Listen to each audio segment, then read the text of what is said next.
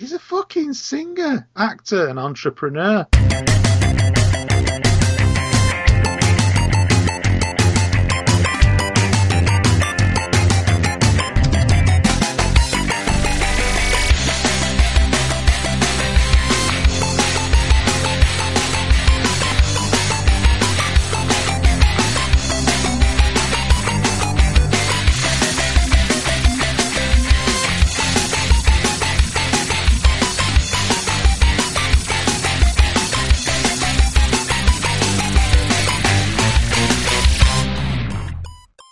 Hello and welcome to episode 13 of the Mature Gamer podcast. I'm Kev and with me as ever we've got Steve and Adi. Hello everyone, you alright? Hello. And it's episode 13 and we're recording this on Friday the 13th. Spooky. Should we be concerned? Especially as I have heard that episode 13 is usually when podcasts start to go tits up and everyone leaves. Where's Adi gone? Jesus, that wasn't even planned. Oh, Adi. Coming up, What do you want me to say?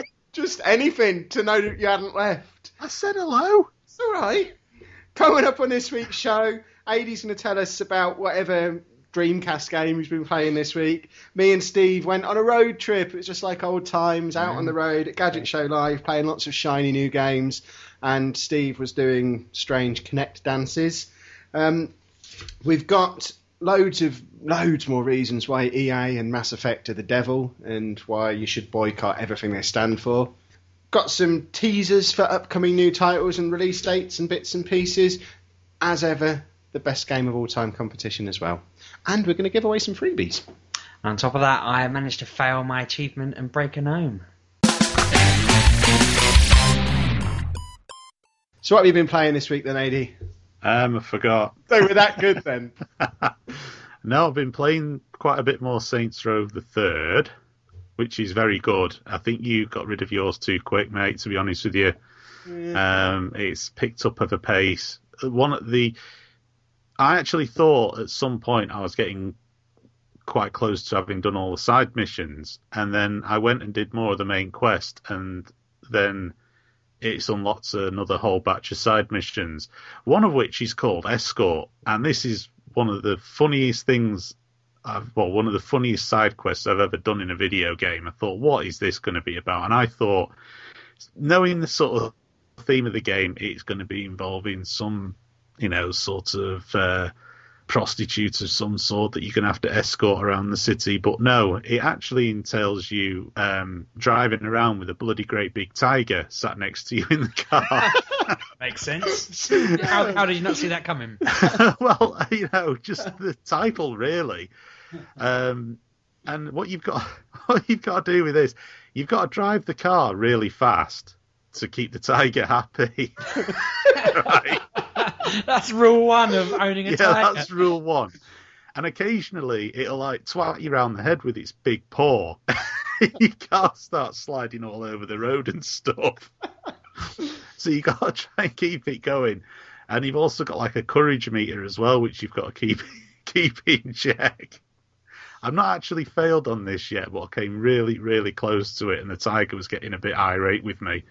But fortunately, the car that I had, I'd already got the nitro upgrade, so I was... I'm tempted to go and buy this game now. I had it on a rental before, but the combination of playing it in co-op, which I couldn't do on my rental, and having a tiger, I'm just having a look. It's only £20 on Amazon. I might take the plunge. Yeah, it was just insane. I don't know who thought of the concept of it, but I was just sat there laughing my head off. I thought, I don't believe this. And of course, you got the sort of easy, medium, and hard. I've not actually managed to do one of the hard ones yet. I've just done the easy and the medium. But I can imagine the hard one being quite tricky to do because, it gets quite excitable if you're not going fast enough. I just love the way it smacks you on the head. You see his big paw come out and the car starts swerving all over the road. It's brilliant. That's really sort of kicked into a much higher gear now. I've unlocked quite a bit of stuff in it as well. The helicopters are a lot of fun because you've got the machine guns and rockets, and apparently there's a vertical takeoff and landing jet as well you can get. So yeah, there's an A10 tank buster aircraft. I don't know if you ever got that far into the game, but No, none of this sounds familiar. I think I perhaps did stop too soon. yeah, there's just loads, absolutely loads. It just seems to, yeah. I mean, I thought at first, God, this game's unlocking really quick, like weapons wise and stuff. But the unlocks you get for the weapons, upgrading your weapons, and as I say, there's so much to do. Is it quite a coherent game? Like it makes sense when you do stuff because it sounds like one acid trip to another. No, you don't know what. It's not got like a story, like an interlocking storyline in the same degree as Grand Theft Auto.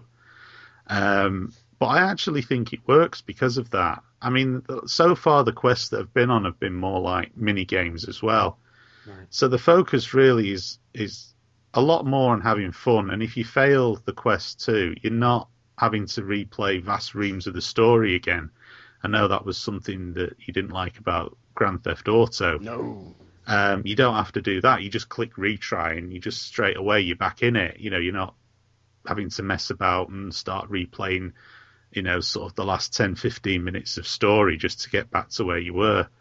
And consequently, the quests as well seem more snappy and to the point too. So there's more emphasis, I think, on having a laugh with the game and actually enjoying the mechanics of the game itself than trying to wade through a major storyline. There is sort of a story there, but it's not sort of vital or important, if you know what I mean. Mm-hmm. So I've been playing quite a bit of that. I think I'm up to about 20 hours into it now. I've still got quite a bit to go in it, I think. So yeah, it's well worth checking out, especially if you can get it for 20 quid. Just give it a bit of a chance, because it does open up. It's kind of strange. You think you're coming to the end of the side quests, and then you realise, you've just not even scratched the surface. I've played some more Uncharted 3 this week as well, and got quite a way into that. I'm really enjoying it now. Have you seen the sand yet? Well, that's the bit where I've just got up to now. That's like the next level. It's pretty sand, isn't it? Yeah, it is. It's awesome. They do a really good job making them games. I do hope there's more to come in the pipeline, but that is awesome. Really, really enjoyed it. Not really want to say too much because I don't want to give any sort of spoilers away, but the sort of bit which sort of shocked you a bit at the beginning, which I'm sure you know what I'm talking about, sort of kind of knew they'd walk away from that. What's that face? I'm trying to think what he's talking about, and I can't. It's not a spoiler if it's at the beginning, AD, surely. Well, I'm all right then if you say so. When Nathan Drake and his mate get shot in that outside that bar, that pub. Oh yeah, that bit, yeah. Yeah, and the sort of the resolution to that was as I expected. I mean, obviously, I knew the whole game wasn't going to be a flashback, so that's been really good. I've been enjoying playing that, so I'm looking forward to carrying on with it. Probably try and get that finished this weekend sometime. Another PlayStation 3 game I've been playing is Need for Speed Shift 2. That was a free download to PlayStation Plus subscribers. It's not actually a bad game, I've got to say. I probably would have paid about 15 quid for it. I wouldn't have paid full price for it. It's because I'm not a huge Need for Speed fan. I used to be, but not in the direction that it's gone recently. But it's really good. The graphics are really nice. There's a lot of nice effects and touches, like things splattering on the windscreen, like mud and insects and stuff like that. You can have your traditional, in-car view and out-car views, but another one they've got is what they call the helmet cam, and that actually gives you the sort of more realistic view of you were actually driving the car. So you've got like when your head's moving and all the vibration and stuff like that starts to kick into play. It's really good. I've been enjoying playing it. The controls are a bit twitchy. They take some getting used to. So if you're used to the controls in Forza in this, you'll probably think there's a bit of oversteer going on. I won't, because I don't know what oversteer is. People keep trying to explain it to me whenever we play Forza. I don't understand. I just, try and point the car in roughly the right direction, follow the green line. That's how I play racing games. It feels when you're going into a corner that the car's turning too tight. That's essentially what it is. Let's see. Where understeer would be that you're drifting too wide. But in this, if you hit the brakes and you start steering, it is very twitchy and it's very easy to spin your car back round on itself. So you do have to keep readjusting, and that takes a bit of getting used to, especially without the wheel. But no, I've enjoyed it. I mean, it's for free if you're a PlayStation Plus subscriber. I'm getting tempted by this PlayStation Plus malarkey. All these freebies you lot keep talking about. It's looking rather splendid value. I mean, how much is it for a year, PlayStation Plus? I don't know how much it is for a year, but I think for me, for 3 months, it's something like £10. See, that's not bad, is it? When you consider all the games and stuff that they throw at you. Yeah. I mean, the original Silent Hill's just come out this week for free on there, and Shank 2 is free on there. And you never get anything like that on the Xbox. And if you think that you're paying for Xbox Live Gold, and it's not, I think the year's subscription isn't a million miles away from it might be 10, 20 quid more, but you do get free games every month. And that is not something that you ever get with Xbox Live Gold. And, they're not, I mean, like I say, Need for Speed Shift 2, it isn't that old a game. I mean, I know it's not brand new, but it's not that old a game. And if you consider that online you're probably selling it for 40 quid, 50 quid, it's pretty good. And you do get quite a lot on there. I mean, I've got I'm trying to think now. I've got quite a few PlayStation 1 games. Got Resident Evil 1, 2 and 3. They were all free. All the Crash Bandicoot games were free. And I say these are original PlayStation ones, but it doesn't hurt them to put them on there, really, does it? Because obviously no one's going to be really buying them new. So no, but at the same time, like Shank 2, that's I think it's something 1,200 points on Xbox Live. So you do get stuff, pretty good value stuff on there free too. I mean, it's not all old stuff that you get, and you also get early access to new games too. I mean, Treen 2 I got for free. I think that was last month. I got for free off there. And that I know that's going for something like 11, 12 quid on the Mac store. So, when you start to offset one against the other, and of course you get the added bonus of it automatically doing downloads for you, and you get other stuff free as well. Not like amazing stuff. You get like some of the minis you'll get for free. You'll get some themes as well. You can pick up for free on there. But it's all. I think it's pretty good value, and I was against it at first, but I think it is pretty good value. Splendid. It's been well worth it. And the last one I was playing was Grand Theft Auto 2 on the Dreamcast, and Jesus Christ, this game is hard. If you think any of the Grand Theft Auto games from 3 onwards are hard, no. This is difficult. It is that hard. You need money to save the game, in-game credits to actually save the game. Bloody hell. Yeah, it's not cheap either. I think it's something like $50,000 you need just to save the game. What? And you lose them, do you, for saving it? Oh yeah. You go to the church. It's a church that says Jesus saves, and you have to go in there and save the game. I've not actually lived long enough, because you have lives, and I'm not actually lived long enough to be able to save the game. That's just starting from fresh. Wow, I thought the current ones were bad enough with it's repeating yourself. I couldn't cope with that. It's hardcore. Believe me, it is hardcore. And of course, it's the top-down view. It's obviously before it went 3D. But it's enjoyable to play. It's really funny. But like the police are a lot more hardcore. And as I say, because you've got lives as well, it gets to the point. It's like, well, that's it. It's game over. And if you haven't got any save games, you have to start the bloody thing again. So, It's brutal, but I have been enjoying it. So yeah, that's about all I've been playing this week. Splendid. What about you, Steve? This week's gone really quick, hasn't it? I mean, most of my gaming was done at the Gadget Show for this week, but I did play a few at home, obviously. Started off with Portal 1. I don't know if I spoke about that last week. You mentioned that you'd started it, I think. I've not really got very far from where I was. The fire was the last thing I think I spoke about before, and it hasn't been much beyond that. Probably a couple of missions. It has been very vague. I've literally just been doing stuff on the site, like articles and whatnot, so Xbox hasn't really been on. I had some family round at the weekend, and they brought their Kinect with them, so we spent a lot of the time playing. I spent like 4 days playing on Kinect. Main game we were playing was Child of Eden. I think I mentioned that vaguely a while back. I didn't mention it in detail then, but it's basically like my sister tried to explain the story to me, because it doesn't tell you it when you start it up. You're just basically told to hurry up and save Eve, or whoever she is. And I was just like, all right. And my sister explained to me that all of human knowledge is on a computer, and it has a virus, and Eve's stuck in there as well.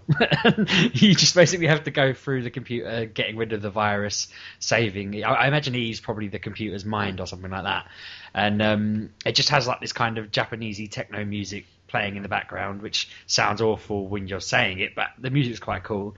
And you're kind of shaking your arm and hitting the air, and it's making stuff die on the screen and explode and things like that, and basically you're attacking the virus. And it sounds awful. It does sound awful. And when my brother-in-law first, like, we've played this 3 times now over 3 visits, and it's really hard. Like, it's stupidly difficult. If you die, you start the level again, and they're quite long levels, so it's like we've got to the last boss of the same level about 100 times and just not completed it. So every time they come, they bring it. But when we first played it, we started it up and we just thought, what the hell is this? And we all laughed at it, thought it was a load of crap. And then the next day up, they come in, I've started it up again. I'm playing it. I'm going to complete this damn level. And there's a thing called a recticle. You fight with your recticle. And it's just the most absurd words like that. So I was like, right, give me the recticle. I'm going for it. And yeah, I mean, as I say, the first level was really weird, and it was quite odd, because basically I think, my understanding, obviously doesn't explain it in the game, my understanding is that each level is kind of a further point along evolution. So the first level is kind of set in everything's quite small and looks a bit like virusy looking, and like maybe a bacteria or whatever, and you're basically killing all these random little floaty things and going through all the levels. The next level, it was like they'd evolved into fish and jellyfish and things like that, and you were suddenly in like an underwatery style level, and like the boss was a giant whale thing with lights on it, and you had to hit all the lights and attack that. And what we did the last time they come was it went onto another level that was all kind of flowers and insects and butterflies, and that looked spectacular. And I thought, oh, this is getting really, it's like a really beautiful game now. It looks absolutely amazing. But then the next level we managed to unlock at the weekend was it was like a technology level. So I'm guessing it's evolved to like a human point. And so everything you were attacking were like aeroplanes and cogs and running men and things like that. Now, it is hard to explain it without it just sounding like you're attacking these little sprites. It's not. They're full-blown graphics that they do look really impressive. It's visually a stunning game, and the music kind of grows in you as you're playing, because when you're hitting stuff and killing it, it's kind of making noises that fit with the song. Like on the level with the plants, when you're taking out any bombs that are fired at you, it's kind of going blip, blip, blip, blip, blip, and doing like water drop noises along with the song, and it all fits. It's like you're making the song as you go along just by playing the game. And I started off hating it, and every time I play it, I like it a bit more. I think next time they visit, I'll end up thinking it's one of the best games ever, but right at the moment, I'm thinking, oh, I like this game a lot. I can't remember. I did look up how much it was, and I don't think it was that unreasonable for the Kinect, really. It bloody hurts your arm, though. That's one thing. All Kinect games do. It's the law. I ended up, because I basically, this level with the plants and everything, I got to the end of it so many times, and there'd be this really weird structure thing that kept, you basically have to keep attacking it while it's firing bombs at you. And I kept getting to it with no health, so if one bomb touched me, I'd die. And I got to that point about probably 15, 20 times, and in the end, my arm was just exhausted. I felt like I'd pulled a muscle. I felt like I needed to go over and lie down. And my brother-in-law had one go and did it because his arm was at full strength, so he'd seen me do it 20 odd times, and it was easy for him. But I don't, as I say, if that is the story about the internet, then I suppose it makes sense. But other than that, it's such a straightforward kind of, it doesn't worry about teaching you anything or telling you what anything means. I imagine a manual does all that. But yeah, it was a really enjoyable game, and I imagine if anyone goes out on the back of this and has a look at it, you'll probably hate it at first, but it does grow Tenner on on you. play.com. Tenner, see, that's probably where people have brought it, tried it once, gone, get rid of it. But if they'd have persevered, it is enjoyable. It does get fun if you don't mind a sore arm. The other one they brought round, this is a bit of an odd one. I actually went onto Xbox Live and tried to avoid anyone seeing me play it. I wanted the achievements from it because I've got such a low number. But you went offline. You're a disgrace. It was Connect Disneyland Adventures, which when my brother-in-law said to me, "Oh, I brought this round," he brought it round for my daughter who's 3, and I thought, "Oh, this is going to be just some glorified advert where it's like, yeah, come to Disney where you can see all these people." But it was actually quite a fun game. She really enjoyed it, and we enjoyed playing it with her. You're just wandering around Disneyland LA. I think that's where it is, isn't it? The not the Florida one, the other one. And you're just wandering around, and Mickey tells you to take this like autograph book to Donald, and then you chat to Mickey, you go chat to Donald, you can chat to all the other characters throughout the park. But when you go into any of the rides like Splash Mountain or Space Mountain or whatever, it's a game. So we did like the It's a Small World game, and you're rowing this boat through it, and every now and again you stop, and a person from a country teaches you how to do a dance. So me and my daughter were trying to do these dances, and he said his daughter. It wasn't him and his daughter. It was him and his brother-in-law. She was just sitting there on the side. To be fair, it was mainly me, but you get points for getting all the dances right, and I was really disappointed because I got like the points are quite hard to get, I found, but I got over like 50,000 points and got 5 out of 5 stars and got like a perfect score. Well done, perfect score on a kids game, Steve. and Excellent then, work. and then it froze, it malfunctioned, the Kinect went funny. We had to restart it, and it hadn't saved. I was absolutely heartbroken. And when my brother-in-law tried to do it, he only got 3 stars, so I didn't have that on my little scorecard for my account there. I was very disappointed that if I ever play that again.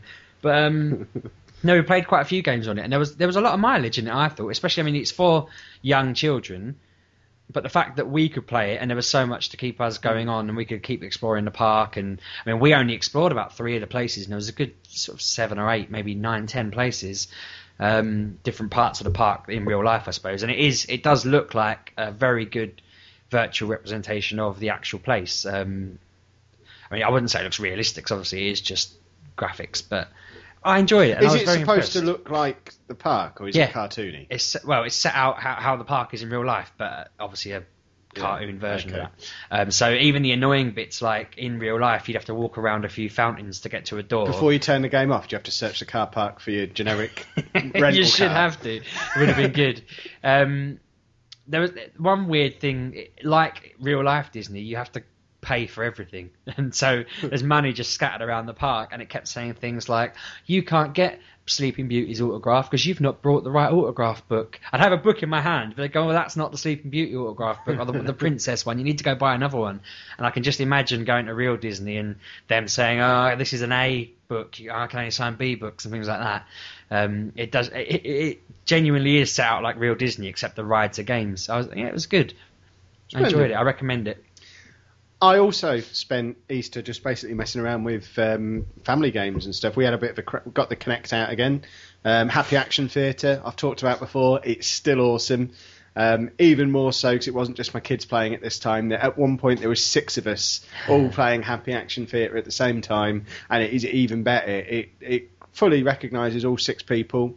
And it's just brilliant the way it does it. It uses Kinect so perfectly. I just don't see why Kinect is such a ridiculous waste of space on so many other games when this little, I think it was 800-point arcade game just does it so perfectly. And if you've got kids and you've got Kinect and you haven't got that game yet, just go and sort that out. That's all that needs to be said about that. You've got to go and buy that because it is awesome and your kids will love it.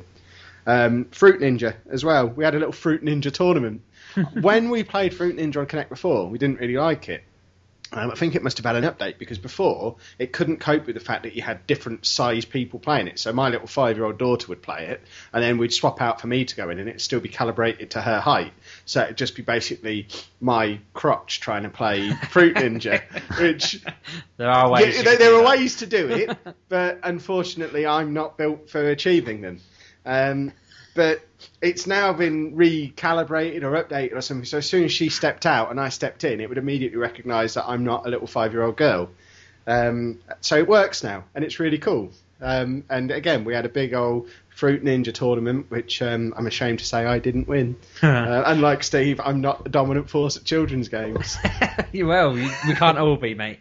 Rock Band 3. I got this at Christmas, and sort of had a little go on it. The difference that I got with this one is I got the keyboard because my daughter can play the piano, and so she's never really been able to play Rock Band before. She can't cope with the guitars, but now she'll sit there for hours just messing around on the keyboard, putting everyone else to shame with their two hands and all sorts of crap, playing on harder difficulties than anyone else can cope with. But yeah, we were just playing it for hours. The keyboard tracks are really cool on it. It seems to, Rock Band 3 seems to have opened it up to more sort of family-friendly type songs on there. There's more stuff on there that she recognises. So rather than what we've had to do on previous ones, and you put it in, there's 2 songs she knows, and then we have to go and buy all the Lady Gaga track packs and nonsense like that. Rock Band 3, she recognises 10, 15 of the songs straight away. So it's probably if you're a raving metalhead, and that's what you loved about Rock Band previously, perhaps this one isn't as good for you, but for me who just wants to play it with the family, I think it's really cool. It's saved me a bit of money.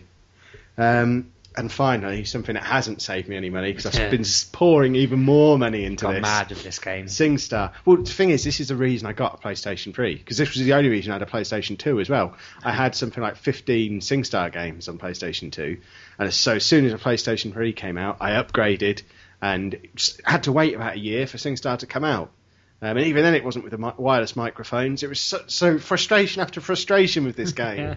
But when it finally came out, the Sing Store has completely ruined me. I've got, bearing in mind these tracks are 99p each. In fact, I think they're more than that now. I think they're £1.19 now. Jesus. I've got over 200 downloaded tracks on SingStar. It's got to the point now where my SingStar DLC is worth more than my PlayStation. Which is just insane. Yeah. But we poured another 20 quid into it on Easter Sunday, and you just can't go wrong with it. The thing for words, to be fair. No, the thing I like about it is because on the PlayStation 2, like I said, I had like 15 games, which were all like 15, 20 quid each, and you'd constantly having to swap them out and mess around like that. This one, we've just got the one game. SingStar take that, obviously. And we can just buy loads of tracks, so we'll just be sat there. They still seem to be introducing new DLC for that every couple of weeks, so it's always up to date. So we've not played it since Christmas, but we plugged it, set it up on Easter Sunday, downloaded 10 or 15 more tracks, and away we go. We've got all the latest hits for me to dance around to, and you'll all be very pleased to know that I now managed to fully complete Dizzy Rascal's rap on Dance With Me without any errors. So I can rap now, officially. Well played. Exactly. I was happy with it. I'll rap for you at some point, AD. Don't you worry. Marvellous. Splendid. But that was about it for me, playing at home. I mean, I've done bits of Mass Effect 3 again, but I've said all that needs to be said about that without upsetting the internet even more. The big thing for me this week, and Steve, was we went to Gadget Show Live in Birmingham on Tuesday, and we played loads of shiny new games. We did. I'm just looking down the list now. I'm trying to put them in order that we did them on there. I think the first thing we went in and did was Dirt Showdown, wasn't it? As we walked in the door.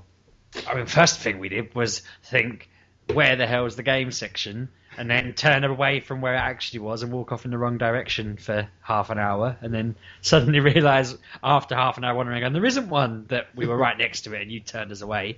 But they pounced on us almost immediately, didn't they? They said, come try this out. And well, there was a massive smashed up Jeep stood in the middle of the room, we were looking at that. To avoid. We sort of walked up to it thinking, what's this enormous car doing smashed up here? But yeah, they gave us a go, and I enjoyed that. It was quite a fun game, because obviously I was a little bit confused that all the display models were Xboxes, and the guy on the stand only knew the PlayStation controls. Yeah, that was really odd. I mean, we'd spoken to someone later on who told us that Xbox, apparently Microsoft, make it really easy for the companies to demo the games on their consoles. They'll just say, yeah, have whatever you need, the price is low, and they get it all to them in a big unit and everything. So everything's demoed on Xbox by them for that reason. Apparently Sony make it really hard. But as Kev said, this guy was like, I know you're playing on an Xbox, but I only know the PS3 controller, so I can't help you at all.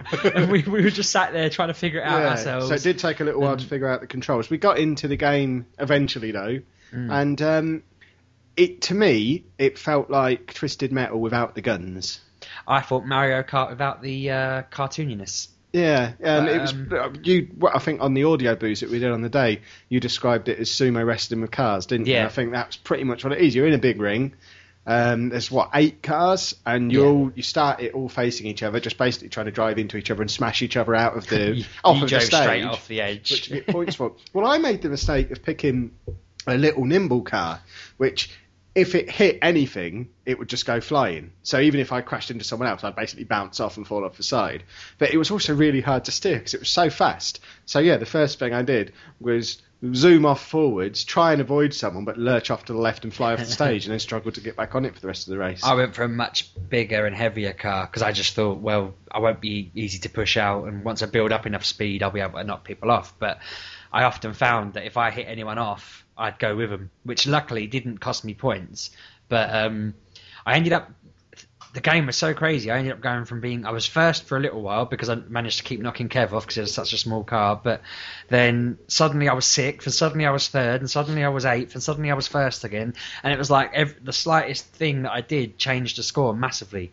It was a very hectic game. Is this all there is to Dirt Showdown? No, there's 2 other modes. There was a race mode, and I forget what the other one's called. I was going to say, because if this is all that there is, it seems like a very shallow experience. No, there's. I think that was the only one they were demoing. I did read into it when I wrote the article on the website.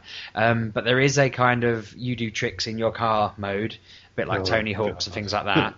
That sounds like the Jim Garner thing that I hated in Dirt 3. And I can't remember what they called that. The words on the site, I've written it in the review what that's called. And the other mode is just kind of going around proper races against one another, trying to destroy each other while you while you win it. So I suppose it's still a racing game and everything. It's just I did in this sumo wrestling experience. It was good fun, but I've played it all before, I think. It sounds like Destruction Derby, definitely. Yeah, again, that was another one I compared it to when I was writing. It does feel like a lot of other games. I did make a point of finding out as well whether it was considered a big sequel, and it's not. It's just considered a kind of arcade spin-off that they're doing. Make it DLC for Dirt 3 then. Yeah. It's alright though. I mean, I think it'd be quite fun online, wouldn't it? I mean, it'd be good if you had 8 people on it and you were all just having a laugh. It'd be good for one night, maybe. I wouldn't. It's not the sort of game that you go back to night after night. It's not like Battlefield. And you can't. And also, it's not going to be any fun just going online playing with randoms. You need to be in a party full of people who you know. And even then, it will last 1 or 2 nights. I remember when Flat Out, was it called, came out. That was brilliant on launch night because there was like 8 of us all playing it, and I never played it online again because every time I went online, there was no one else on my friends list playing it. So for 40 quid, I got one night. Brilliant fun, but never went back to the game. I think that's what this would be like. I imagine they've not made it with the intention of it being their big game of the generation or whatever. After they've kind of done it, like you say, it could have been a DLC, but I imagine they wanted it to be a little bit more than that. But to be fair, we don't know what the race mode's like yet, do we? So if the race mode or the trick mode is better, then that could make a difference. Next one we moved on to was Spec Ops: The Line. Now I like this. It's just to send everyone to sleep. It's a military shooter. But it's not first person one, it's third person. Very similar sort of control scheme to like Gears of War, Mass Effect. It's all about ducking into cover. It's excessively violent with the melee stuff that it does. It's a brilliant starting scene, didn't it? What was that the helicopters? You're just in a helicopter battle, basically. See, I'm not into any of that. If I'm playing a shooting game, I don't like it when they stick me in the back of a car or on a helicopter or on the top of a giant dinosaur This or is any the guy other who bloody spends nonsense. Battlefield 3 riding around in a buggy. Yeah, but I'm controlling that. I suppose. I don't want to just be sat there pointing a gun. That's what I do. Yeah. That's my job. So, yeah, I've got no interest in doing that. So I was playing through the helicopter bit at the start thinking, oh, this is shit. Yeah. But then when you actually get into it, it's good. The melee stuff's mega violent because you'll melee someone and knock them down, but they'll get back up again if you don't You can do just an keep hitting execution them on them. yeah. So it's like Gears of War style executions, and they are bloody violent. And I must have done 5 or 6 over the course of the demo, and they never repeat themselves. So it's quite a lot of disgusting variety in ways that you can destroy somebody. But the bit I really liked, which when it explained it on screen, I immediately thought, why don't all games do this?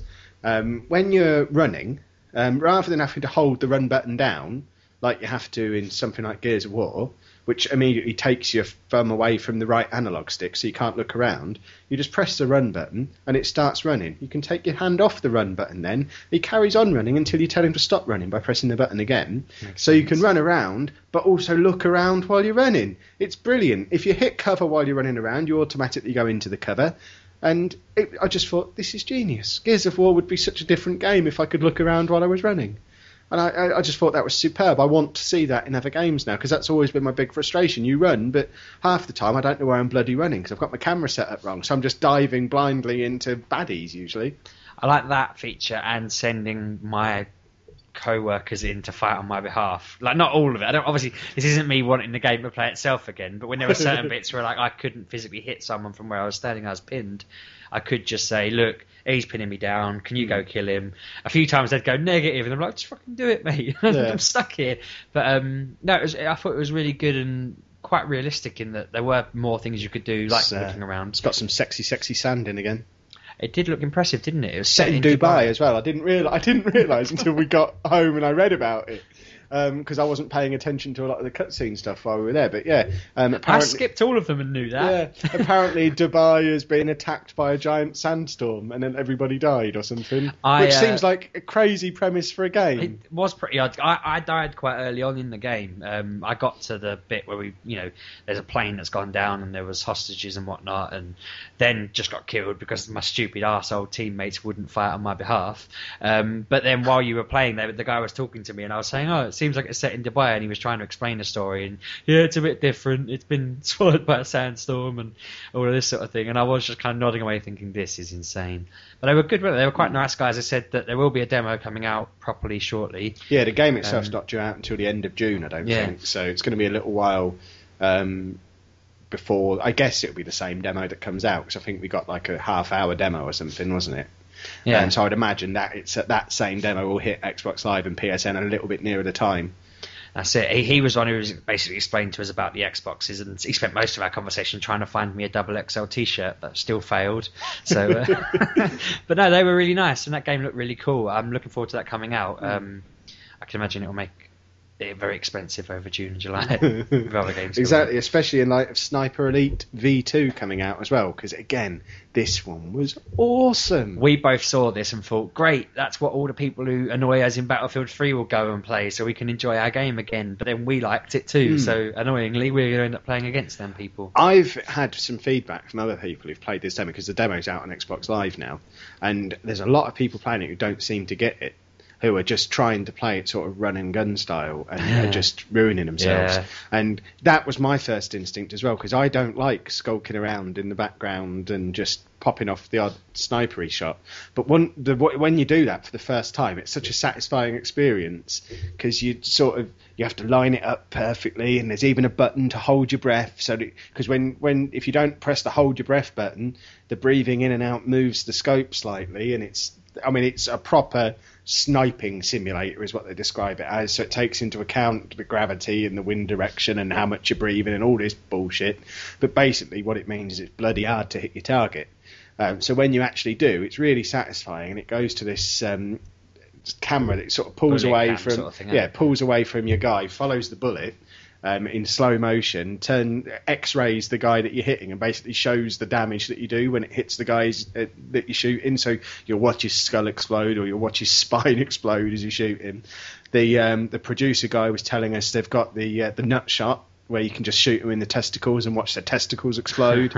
And right towards the end of the play that we had on it, I would love to say I did it deliberately, but it was a complete accident. I was just sort of blind firing at this point, and managed to shoot a grenade off of a guy's chest. And it goes into this slow-mo thing, shows the bullet hitting the grenade, and then the grenade exploding, and then this guy's body just exploding on top of the grenade. If I remember rightly, you didn't just shoot his grenade, you shot down his sight or something like that. Because I remember I thought he just hit the sight, and then suddenly he exploded, because I think he'd hit all of his equipment entirely. It was very impressive and very cool. The guy said... I was kind of trying to talk to him, but he was also talking to other people, and he was saying to them that when they designed the game, the idea is that it's meant to be this kind of stealthy, snipey game where you're kind of doing it all. Hence the name. Yeah. But one of the guys that was playtesting it, one of their artists, he said, just kept trying to bomb through it like me or you would. And so it helped them tweak it more to stop that from being possible, because every time he did something and it was easy, they just made it hard for him to do, and every time he did something that was hard, they went brilliant. So he was explaining how this guy, who I just imagined being me, just tried to just bumble his way through the game, and they made sure that he failed. And it does look like a brilliant and challenging game, and it should be quite fun. I imagine it'll do quite well. This one's out quite soon as well. It's early May. This one's out. Yeah. I think if I had to pick between the two, I think this is the one that I'd go for. Which I was surprised to agree with, because I thought that when I saw the word sniper, oh great, it's a game for wankers. Honestly, sounds a bit harsh, but the people who do that in Battlefield are annoying as fuck. Yeah. But no, this game's awesome, and I'll probably My only concern is I can't work out how it's going to work online, because apparently there is online multiplayer. Yeah. But we were saying at the time, I can just imagine the online multiplayer being two buildings opposite each other with two teams of 12 people just lying down waiting for someone to move. And it doesn't sound like the most interesting online session you could possibly have. You don't just use sniper rifles, though. You can use pistols and other guns. But apparently they said they put all this in and people just stuck to snipers. So Well, they would. If you buy in that game, it's because you want the sniping simulator. suppose, yeah, definitely. So, I mean, I couldn't even work out. I was watching a video on YouTube of it when we got home, and there was a guy using his pistol and throwing grenades and all sorts, and I was sat there thinking I didn't even know I had grenades. I was just hiding in a building sniping. It was great fun. This game was a good example as well of there were a lot of people there who, even though you say you don't like gaming at desks, these people were doing it properly, weren't they? They had a guy there with his set up with 3 monitors all lined up. He's looking left and right at his monitors instead of with his controller. That just made it look even more impressive. I know that loads of games can probably do that, but seeing it done on this one, they had a really good setup of it. It just looked like a really good game. Aidie's going to have to buy this one. This is available for download, isn't it? The demo on Xbox Live. Yeah, I think it came out on Wednesday. Yeah. I've downloaded it, but I've not had a chance to play it yet, so I think I'll be checking that one out. I'd certainly recommend you have a go, because I think it's the same demo that we played at Gadget Show. I think so. And it's certainly good fun. I'll almost certainly be adding this to my shopping list, I think, which has surprised me, because I never would have thought I'd ever buy a game with Sniper in the title. No, I'm the same. I genuinely didn't think it was going to be good, and they seemed like, they were really into it, weren't they? The people that were telling us about it, they seemed really informative and nice. And right, another one that I played for a few minutes and have already decided I have to buy, The Witcher 2. This was the most bizarre demo you could ever think to play. Did you decide to buy it from the demo? Because I wanted to buy it until I played the demo, and I still want to buy it, but the demo is bizarre. It starts you're just thrown into the game, you're in a forest. You walk for 2 minutes, you see a man, the man is ill, you have to make the man a potion. So the very first thing it tells you to do in the game is to go and collect potion ingredients. And I'm just wandering around the forest collecting bits for his potion. I make him his potion, take the potion back to the poorly man, give it to him, and then I turned the demo off and decided I was buying it. We were meant to be demoing the new Turtle Beach headset when we were playing this game. And so we were both kind of listening on them and going, oh, it sounds really good. It's, it blocked out all the extreme noise around us and everything like that. And I'm sitting there really impressed. And then it sends me on this potion mission, and I just suddenly went, I'm not sitting here making a fucking potion when I'm supposed to be reviewing a headset. And that's when I stood up and broke the gnome. So, yeah, the game, it looked beautiful. The game looked really cool. It does look brilliant, and I really do want to get it and will be playing it. But just that demo, I just thought, why on earth was that the first thing you wanted people to do? I thought they're so confident in how good this game is that they're happy to have the demo to be boring as ass. And I thought, if they've got the bollocks to make their demo wandering in a forest and making a potion, this must be a fucking good game. Yeah. So I decided on that basis I have to buy it, because I've seen the trailers and stuff. The trailers looks awesome. There's so much awesome stuff you can do in it, and for them to offer you this in the demo, it must be a good game. There might have been more to it later on. Oh, there probably was. We were sitting on like a big stool, and we've been playing for a good sort of 10-15 minutes at this point. Yeah. And we thought we better go. We've got to see other stuff, and he'll just think we're really. I could have sat there playing it all day though. But, I was already just completely immersed in it. I wasn't like angry at the potion in terms of like, oh, I don't want to be doing this is boring. It was more that I was thinking there's so many things for me to see in this building, and I'm sitting here making this guy a potion for his leg. It's like, but no, that was bizarre. I can't really get my head around why they'd send that. If that wasn't the actual demo, like maybe if a new one comes out. It might be. Then that's an odd one to send to a show. It might be that's just the start of the game. In which case, it's an utterly bizarre start to a game as well. I imagine there's probably some relevance, like you'll save that guy's life and then he'll turn out to be relevant half an hour down the line or whatever. But yeah, I just thought, bizarre. Wow, they've got some stones. This is a good game. It's been getting good reviews as well. Oh yeah, from definitely. What I've seen online. It's out next week, isn't it? It is. We've got it coming up in 80s shopping list, but we may as well mention it now. It's out on Tuesday, I believe. And anyone who's listening should just go and buy it, because it looks awesome, and it's cheap as well. It's only £32 on Amazon, so it's cheaply cheap as well. So get on board the Witcher train, everybody. Everyone was saying that's the one to get when Amalur came out, Kingdoms of Amalur. They said, I'm just going to wait for Witcher 2. Well, yeah, it's been out on PC for a year or so now, hasn't it? So we're basically getting on the Xbox, we're getting the extended version with extra DLC and extra features and things. So it's almost like we're getting the Game of the Year edition as our very first thing. We've got all the extra fancy features, and it looks awesome. I'm really looking forward to it, and it's perfect timing as well. Having just finished Skyrim and Mass Effect 3, I now have this new enormous game to throw myself into, and I can't wait. Mm-hmm. So yeah, really looking forward to that one. What else did we play? We played Rocksmith, which is very impressive. Oh, I tell you what, another game I've had to come home and pre-order, even though it's £130 or whatever it is. It's like Rock Band, but with a real guitar. I mean, I imagine a lot of people know about it. It's been out in the US for a year or so now. But where it's different from Rock Band, rather than it just sort of simulating stuff and you're just going through the motions and following the instructions, this game actually teaches you how to play the guitar, which if you're a loser like me, that's something you've always wanted to be able to do. And I've even bought guitars in the past and tried to learn them and failed. But even down to the basics of you plug it in and the first thing it does is takes you through tuning your guitar. So straight away you're practicing, you're learning to play on a guitar that's properly tuned, which is probably the first mistake I've always made, because I don't know how to tune a fucking guitar. You beat yours against the wall first. You're a beginner guitar player, would you know what it's supposed to sound like? I usually tend to end up snapping the strings because I think, I get that a bit tired. Exactly. So it starts off and it tunes the guitar for you. We started off with only 4 strings, didn't we? Because one of them was broken. You know, there's 6 strings on a guitar. All right, 5 strings, sorry. It depends what type of guitar it is. But I would say you'd struggle to find a 5-string guitar, Steve. I'll look it up in a minute then. But yeah, basically we started with 1 string missing because it had snapped and we were waiting for another one to come. But that shows again, it is a proper guitar. So I imagine that's probably one drawback of the game, that you'd have to replace the strings if you're too over boisterous with it. But if you put it on if you put it on a show with a bunch of lunatics who don't know how to play a guitar, that's when it's going to break. But it takes you through all the basics, how to do the chords, takes you through the song step by step, and basically the idea of the game, I think it comes with, is it 20 songs on the disc?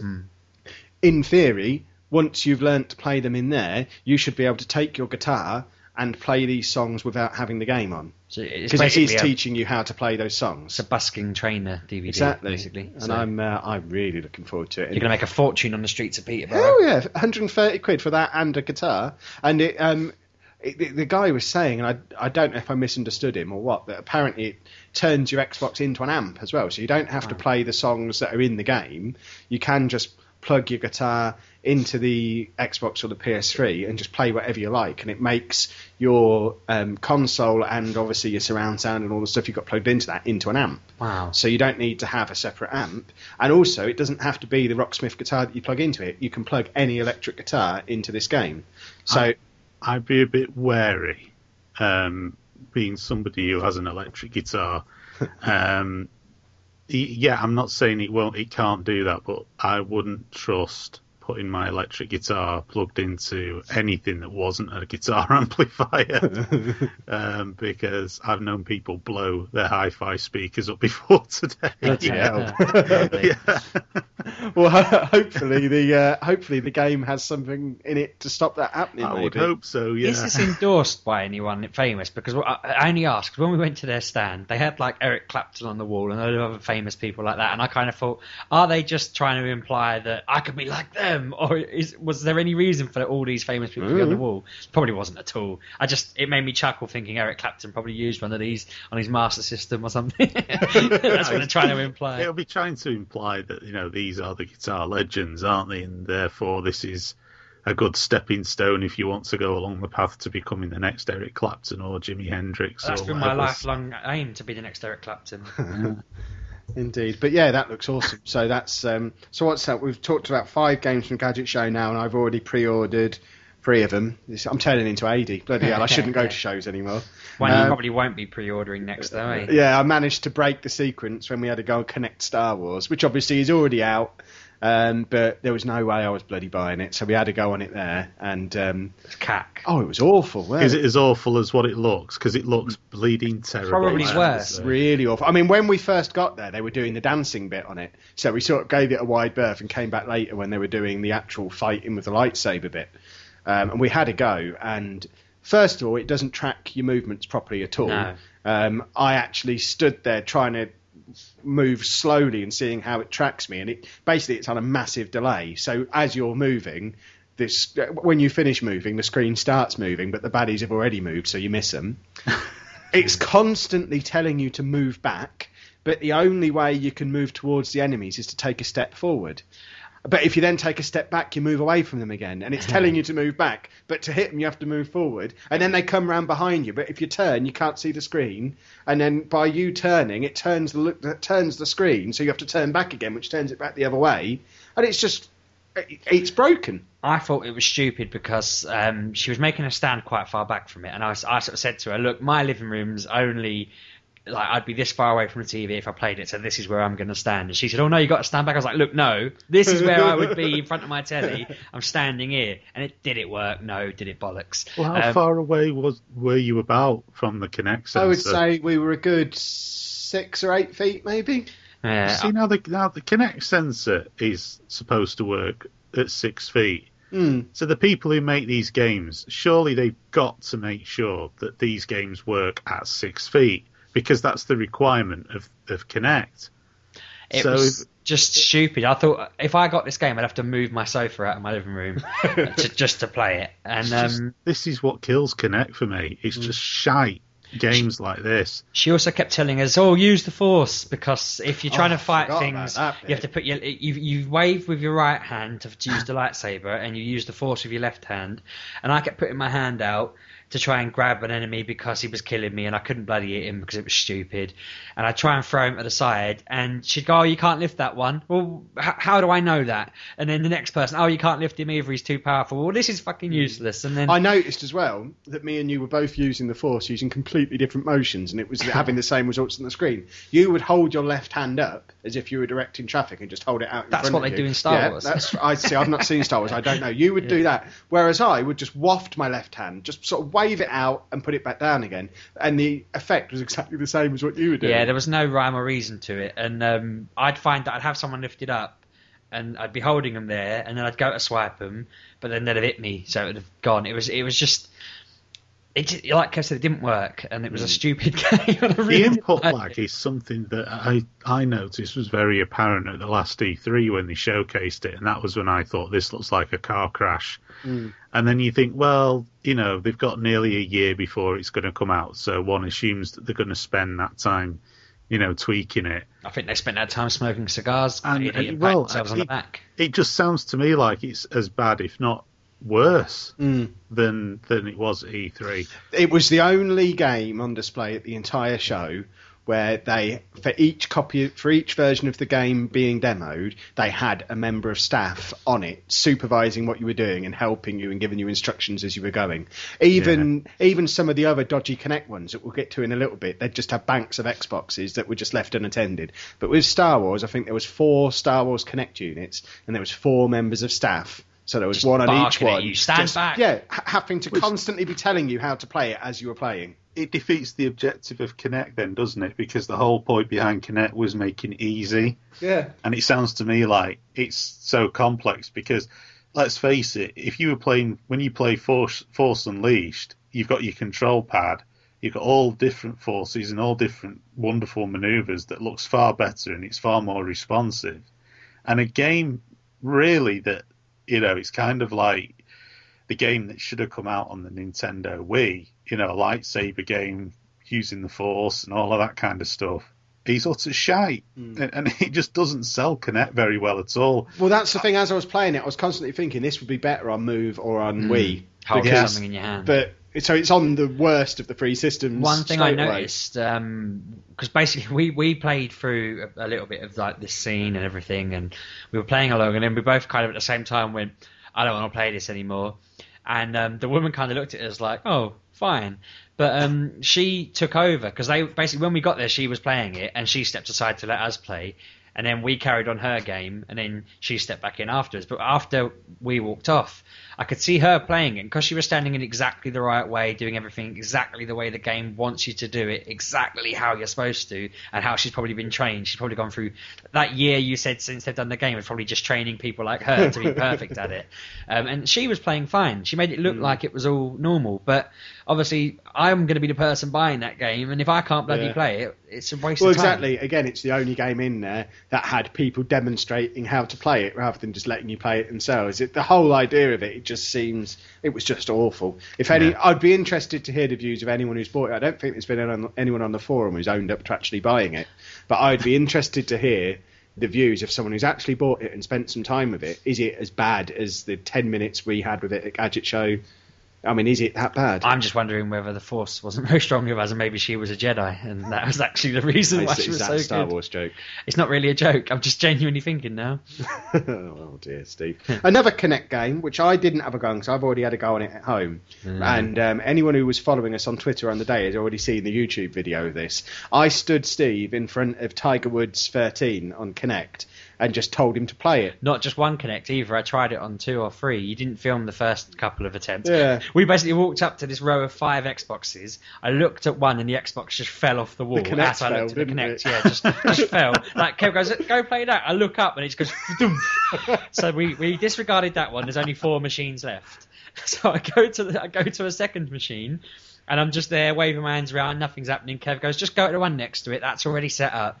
So then he starts filming, and it's telling me to aim the ball, and then it's telling me to... I just waved my arms around, doing exactly what it said. Wave your hands down, wave your hand left.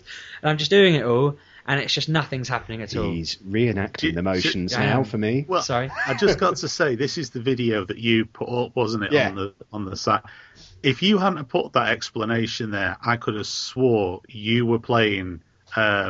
Hitler Nuremberg address simulator, because that was what it looked like. Your hand action. That's what it felt like, mate. Yeah, it was ridiculous. It was saying to me, move your arm up and then swipe to the left. So I was moving my arm up and swiping. Like you were doing a Nazi salute. Yeah. The best thing is though, the whole of that video, and he spent a good couple of minutes. He never actually got to play a golf shot because he couldn't get through the menus. I didn't notice that Kev was filming me, so when I turned around, I went, "It's useless," and he just sort of stopped filming, and that was all genuine because I was just there thinking, right, in any minute now, it's going to get me to the end of the menu, and I'm just going to hit a ball, and because I was interested to see how far I could bloody hit it. He'd fail because I'd gone through the same process at home, and it took a good 10 minutes to get to the point where I could actually hit a golf ball, which that part of it actually works quite well. And it maps the swing really well. The only problem I've got is because I'm tall, my hands hit the ceiling, so it's not really appropriate for playing indoors. which kind of defeats the object of it completely. And what I really want is to hold a golf club while I'm doing it, because I want it. I mean, it quite accurately maps your swing, and I think it could be quite a handy little golf trainer. But obviously, if I've got a golf club out in my living room, I'm going to be forcing it through the ceiling in no time. But yeah, he didn't even get to play a shot because the menus are awful and broken. And why aren't the menus just voice controlled? Like, I tried talking to it. I said, just start, do it, Just go left, let me hit a ball. There is supposed to be some voice controlled stuff in there, but I haven't found it. I haven't spent enough time trying it to find them. But all I know is you can't make your way through the damn menus.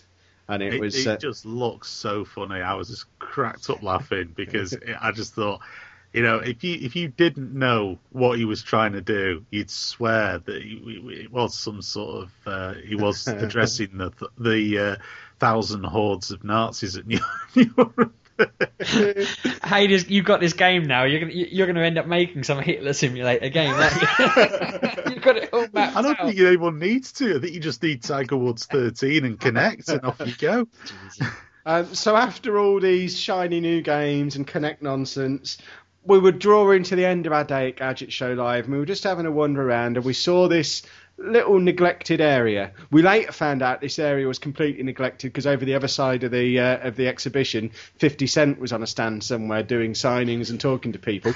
We got no interest in that. We didn't even know he was there. We found out on the way home. I said to Kev, Alad from Radio 1 was there. And Kev was like, oh, right. He was introducing 50 Cent on the stage. And Kev was like, really? We just didn't While this was going on, we were playing Micro Machines on a Mega Drive. This is how committed you are to gaming. Exactly. We had a good chat with the guy. What was it called? Replay. It was the guy. It was Replay. It's now Play Expo. Play Expo. They had loads of retro games laid out, didn't they? And you said you'd never played Micro Machines. Well, I thought I had played Micro Machines because I remember having it, but I don't remember it being like that. Because I remember driving around a toilet seat and stuff. So I must have that was in Micro Machines, wasn't it? Yeah, Micro Machines 2. Yeah. Well, perhaps that's the one I've played then, because this one wasn't familiar to me at all. Perhaps. Yeah. But it was great fun. I really liked it. I actually sat there playing it. The first, 10 seconds in, I just turned to Steve and said, why did they ever move away from this controller? It was just such a comfortable controller. Mega Drive was the peak. It was absolutely spot on. Was it just the 3 or the 6 button? It was the 3-button one. The 3 button. But it was awesome. I loved the controller, and it was so easy to control, and it was just a fun game. I want to go and buy a Mega Drive. Didn't it feel like, I sat down and started playing it and thought, it doesn't feel like it's been 10, 15 years since I played one of these. I was going to say, it's been 20. It just felt normal. It felt like exactly it always did. The game seemed really, I always think that it'll be really slow.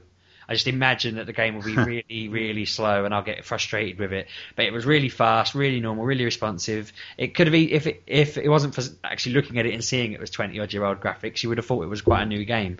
I was just sat there thinking, after having just played Connect Star Wars and just played Tiger Woods Connect, what the fuck have they been wasting their time for the last 20 years doing? Because it was pretty damn close to perfect when this came out, and it's only gone downhill. Was brilliant. I enjoyed that game, and plus just seeing the controller plugged into the cartridge took me back. I was like, genius, and just seeing it all there. I mean, we did see some other ones, didn't we? They had the Sega Saturn, and they had just about every retro console you can imagine. Whilst Steve was talking to some weird guy about some weird 3D console for about 45 minutes, this European and I just wandered off and played Mario on an NES around the corner. Yeah, basically, this guy just pounced on me while I was looking at this screen. And starts dragging me around, showing me this stuff, and I'm saying to him, it's some European console that's all in 3D. When you buy it, you get the glasses, the software, and everything. It seems to just run normally. There's a booklet on it in one of the Gadget Show goodie bags we'll be giving away. I'm not sure which week it is, but one of you who will win the goodie bag that has a full explanation of what this god awful console is. But he put these things on, these glasses on me, and was showing me this game where it was only a gimmicky game that I imagine you'd spend £1 on or whatever, that you guide a helicopter through all this stuff and you can look round and see behind it and everything. But after playing that for a couple of minutes, I said to him, mate, this is making me feel ill. And because he didn't really speak English, all he did was just took the glasses off me for that one and moved me to another one and put more on me. And I was like, mate, I'm going to vomit. And he just kept playing more things. And I'm like, in the end, I just took him and said, mate, I've got to go. This is making me feel sick. And I'd long since just walked off. Kev had disappeared. But I just couldn't seem to get through to this guy that I wanted to leave. He was making me uncomfortable. You need my tactic. That guy was boring me. So I just, as he was talking, I just turned around and walked Yeah, away. I I don't know should've why just you didn't do the same thing. He had stuff on my head. I would have attached. just off and walked away. And I had a whale of a time playing through. It was Super Mario Brothers, the first one. I didn't just even sat see there having that a go on display. that. It's an awesome game. That. Yeah, exactly. One thing that was there as well was the gaming museum, which I know one of our listeners works for. Yeah, this was where I was playing Mario. He wasn't there sadly, but they made me sad because they have the 90s in their museum. PlayStation 1 is in PlayStation their 1. retro gaming museum. And I just felt like, I mean, I know that's 2 generations ago now, or 3 if you count the generation itself. But Jesus, I can't believe that's retro and old now. I mean, just watching, I can't remember what game it was they had on there. It wasn't Gran Turismo, but it was basically Wipeout, wasn't it? I'm sure it was a racing game that was cars, but whatever game it was, it might have been Wipeout. I kept thinking, I remember that coming out. That's not retro. That's not old, but it was. Just think we're possibly 12 months away from saying the Dreamcast, Xbox, GameCube, and PlayStation 2 are retro. That's insane. Yeah. And that's it. They'll be there next time, I suppose. But it was shocking to just see it all there. And as I say, I know we were playing on the Mega Drive, and that did feel old. But again, that was only one before. Was it 2? It was 1 before, wasn't it? What before the PlayStation 2? Yeah. Before the PlayStation 1, the Mega Drive. Yeah. No. For Sega, no. The Saturn was before. Ah, of course. Bloody hell. That's even further back. I'm forgetting. Yeah, but the Saturn was only out The for Saturn about was 2 weeks, wasn't it? Saturn was out at the same time as the And PlayStation. the 32X and the Mega CD and all of that. Bloody hell. Shut up, giant lady. mushroom. No more talking. Hey, I tell you what I did see was an absolute Bobby Dazzler of a console. It's a Mega Drive. So you're talking about getting a Mega Drive. I can't bloody remember what it's called now. But it's basically a Mega Drive with a Mega CD built into it. It's by Sega. Wow. And it's small, as in it could be used as, well, in the 90s version of a portable CD player. But it looks absolutely awesome. I was having a look on eBay. I've not managed to find one because I'm after a Mega Drive myself. Because I've just got the clone thing. Well, I've only got the clone Mega Drive at the moment, and the sound isn't particularly great on it. It's only mono sound output, and it uses an emulated sound device in there, which makes the music sound a bit weird. So I'm after a proper, genuine Mega Drive. But this thing, it looks awesome. It's like a Mega CD with the Mega Drive cartridge, but it's all one small unit. And apparently you can play the 32X through it as well. I really want to get one of them one day because I remember reading about it in a magazine and thinking, no, I'm getting that, and then not getting it. And it's been one of those things now for like just all these years since. I really need to play it. I'm just thinking, Ada, you should move into that museum that we saw. You should just live there. Yeah. Or open your own. You've probably got more kit than they have. I was just imagining you in your mansion with your 70s room and your 80s room and your 90s room. 70s room, you cheeky bastard. Just wandering through each bit and just playing your games from that era. It is a dream of mine, I must confess, to have a room in the house that is just like you say, a retro museum with the consoles and their games collected above it on shelves. If we visit the Action Museum, you'll have to come with us. I know it's probably much further for you than it is us because it's only about half an hour from us. But yeah, we'll have to go sometime. I hate the notion that games have a redundancy to them. You know, like it's not something that films and music has, but games do. And once it's like they're saying now that the next gen of consoles won't be backwardly compatible. It consigns a whole thousands of games essentially to memory. So if you don't keep your old technology, that's it. I mean, they get consigned to memory, and so many get forgotten about. And you think that really doesn't happen with films and music. You know, they tend to, DVD came out and they re-released all the VHS films onto DVD, and now they've been doing it on Blu-ray. And they do them on download, and it's the same with music, when they had albums and then tape and then CD and now download.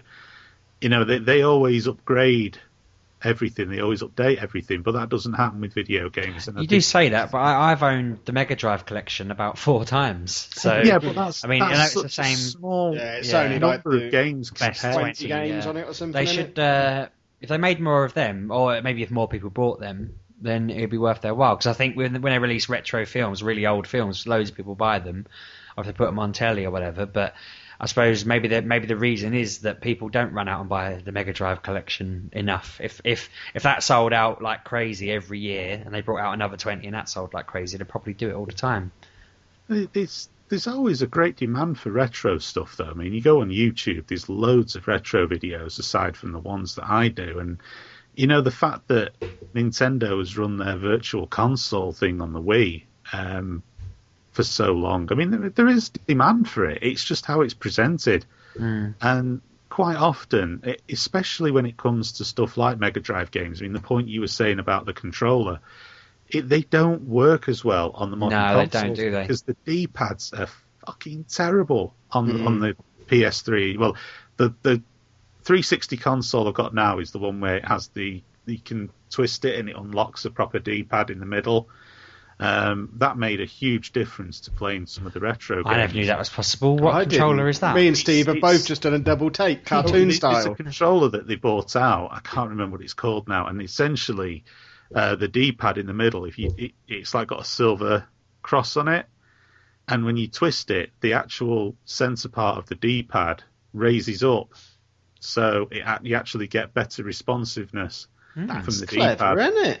Yeah, and then you can just twist it again to set it back down again, and that does work. It's really good, and like I say, that is part of the problem as well, and it does affect your enjoyment of when you're playing the old games because you don't have the same degree of control that you had before. But I mean, the Mega Drive collection did really well. I mean, it was released on PC, PS3, and 360. That did really well. I had it on Xbox and on PS3 for some bizarre reason. I don't know why I bought both versions. You think that the games they're not that big, are they? The files. No. So you think they'd just put like the whole Mega Drive collection over 2 or 3 Blu-rays or HD DVDs and just sell them as like a 3 or 4 disc. A lot of it is licensing stuff. Yeah. Though, because back then the licenses was only have certain types. Adi was talking about it with was it with Outrun a few weeks ago? You mentioned. That's right. Yeah, I mean Outrun now. The Sega have lost the Ferrari license, so essentially they can't make or release a new Outrun game. They'd have to take the Ferraris out of them. So that's why you've never seen Outrun. Why it was on the Mega Drive collection and stuff like that. Even though the Sega games. But it's not just that. You've also got the licenses to do with the actual publishers as well, as many of the publishers have gone that made games for the Mega Drive and the SNES and what have you. I mean, like Acclaim, they've gone, and they were one of the big developers and publishers at the time. So it's whoever snaffled them licenses, and it tends to be like a bit here and a bit there. I was playing Turok on the N64, and that was an Acclaim game, and now Warner Brothers have it. But the complication is, did they just buy the name and not the rights to the entire series? So it just becomes licensing hell. It's the reason why GoldenEye never got released. They were trying to get GoldenEye released on Xbox Live Arcade in its original form, like they did with Perfect Dark. And they weren't able to do it because the license wrangling, part of it's with Nintendo, part of it's with Rare, part of it's with another company that formed from Rare. So it's like they grab the copyrights off certain elements of the code that's within the game, and it just makes it impossible. Sounds to me then, Adi, you need to sit there and go through it all, unravel the whole big mess, and then just send out a massive chain email to all of them at once saying, look, guys... To pay me a couple of $100,000 a year, I'll gladly enter into, some sort of mediator. What if you just claim, 5% of the profit or something, and... No, I prefer a straight salary. Hey, now, hang on, people, I'm about to do a smooth segue here. All of this is a reason why everyone should come and join us at Play Expo in Manchester in October, where we're going to have a chance to do all these lovely retro goodies, as well as all the extra new shiny stuff that's going to be there as well, because it's not just retro stuff anymore. But they're still going to have... This is the show that used to be at Blackpool. It's going to be at Manchester this year, at Event City in October. We're going to be there, and we'll have a little Northern shindig. You get the added bonus that my missus might go into labour while we're there, so I'll have to run out the door mid-conversation. So, yeah, that should be exciting. We were actually saying that on the way back in the car the other day. We're going to try and do a live show from there, and I think it'd be the best thing ever if while we're in the middle of doing our live show, Steve gets the call to say he's got to head back to Peterborough. That would be awesome. It would be fantastic. So I'm now hoping that'll happen. It'll be shit for him and his wife, but hilarious for everyone else. She's due the week after the gig, so yeah, that's it. I know some YouTubers. I'll be amazed if they don't go. There's some guys who do a lot of retro stuff on YouTube, and if we do decide to do a podcast, it might be interesting trying to get them on there because they are pretty well known, and they do a lot of videos and stuff like that. I mean, there's some of them, honestly, that collector isn't a strong enough word to describe. They have multiples of every system you've ever heard of and multiples of systems you've never heard of. God, I'm not going to be able to have a drink that day, am I? Because I'll have some words for those nerds. You know what I'm like? Bloody hell. I love the way you say that when you are the king of the nerds. Yeah, that's why I'm allowed to use the word nerd. Because I am a nerd, I can use nerd. I've reclaimed it and made it my own. It's his N-word. Exactly. Oh, God. Moving on from that, I think. Online game sessions this week. We've only got one in the diary at the moment. We've got Team Fortress 2 tomorrow night. We need to teach Steve how awesome it is. This is the Xbox 360 version. There's quite a few people who've got their name down for it. I hope that servers and stuff are still online for it. It's been 5 or 6 years. I've not checked. How many players is it per game? Because I don't know what it is, how 10, you play I it or think, anything. maybe. Okay. Possibly 10. But I think we should be on for a pretty good game. So if you're listening to this before Saturday night, feel free to get involved in a Team Fortress 2 session because it's going to be awesome. And you'll just hear me constantly going kaboom every couple of minutes just because I can't resist it when I'm playing that game. It's brilliant. You mad? Oh, you mad. That's alright though. We mad too. Lol, why we mad though? Because at 9 o'clock on Wednesday night, it's okay to be mad. Mad about video games. Mad about the internet. Mad about that thing that our cat did. We are the Lolocaust. Wednesday nights, 9 o'clock, lolocaust.co.uk. Because this is Britain, and we all mad. So, 80s shopping list. There's only a couple this week. One of them is out now on Xbox Live Arcade. That is Fez. I've already bought it because I played the demo. Bizarre, crazy nonsense. You're getting it as well, surely, AD?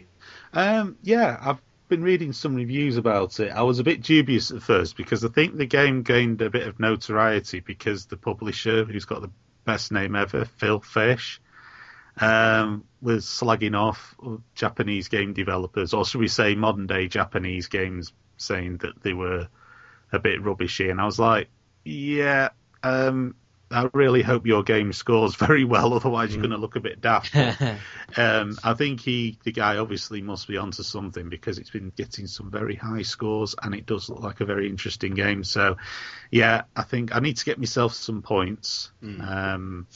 Get them. What did you think of it, Steve? I did really enjoy it. I died so many times, though. I mean, you don't die, you just kind of fall and then go back to where you died kind of thing. But I was playing it just before Kev picked me up today, and I really like it. I'm thinking, like Adi said, get some points and maybe get it. In the trial, does it have the bit where it sort of restarts? Because you arrived, I probably didn't get to that bit, okay. but I might. I won't spoil that for you then, because that was so cool when that happened. It's brilliant. But no, I'm really enjoying it. I've played about an hour or so of it. Got through the first world, I think, and it's a bit of a mind bender, just because of the way you have to rotate the platforms around constantly. It seems like just as basic, straightforward platforming until you add in the 3D twisting the worlds around. I got stuck on a bit for ages because I couldn't figure out where I was supposed to go, and I was rotating it around and everything until I realised that because I'd rotated it a certain way, I could jump sort of onto the next platform. Whilst it looked like there was a massive gap between them at first, when I turned it, I was already on the other side. It had moved me already. Getting my head around that took a moment. I'm certain I won't finish it because it would just get too hard for me. Yeah. It's just what happens with these kind of games. I mean, I'm rarely good enough to finish standard platform games. So platform games with added mental confusion, I'm really going to struggle with. It seems to have really good comedy, and I like the sound effects. Like every time you get one of the cubes, it's like, and the comedy in it was just good. Like when he explains to you, look, you got to get these cubes, the world's going to end. Plus the graphical style, it's basically a SNES game. Yeah, there is that. I can't believe we forgot to be taking this long to mention it. Yeah. I like that though a lot. I mean, that's genius. It is a SNES looking game, but it also looks new. It's like they've invented it. It's a SNES game with a load of polish on. Yeah. When you look at it, you do think SNES game, but at the same time, you just think new game. This is brilliant. They're really clever for doing this style that's been around for 25 years. Well, it makes it look really pretty, even though it's really basic. It's so pretty because of it. I really liked it. So yeah, that's out now on Xbox Live Arcade. I think it's just on Xbox. I don't believe it's a PSN one as well. I'll have to check that though. I'm probably wrong. Who cares? We're not known for our fact checking. It's 800 points. I do know that because I spent them out of my wallet. Yeah, that's not bad. That's pretty good. That is very good. Exactly. And Witcher 2 out on Tuesday. We've obviously already covered it. I would imagine we're all going to get that because it looks awesome.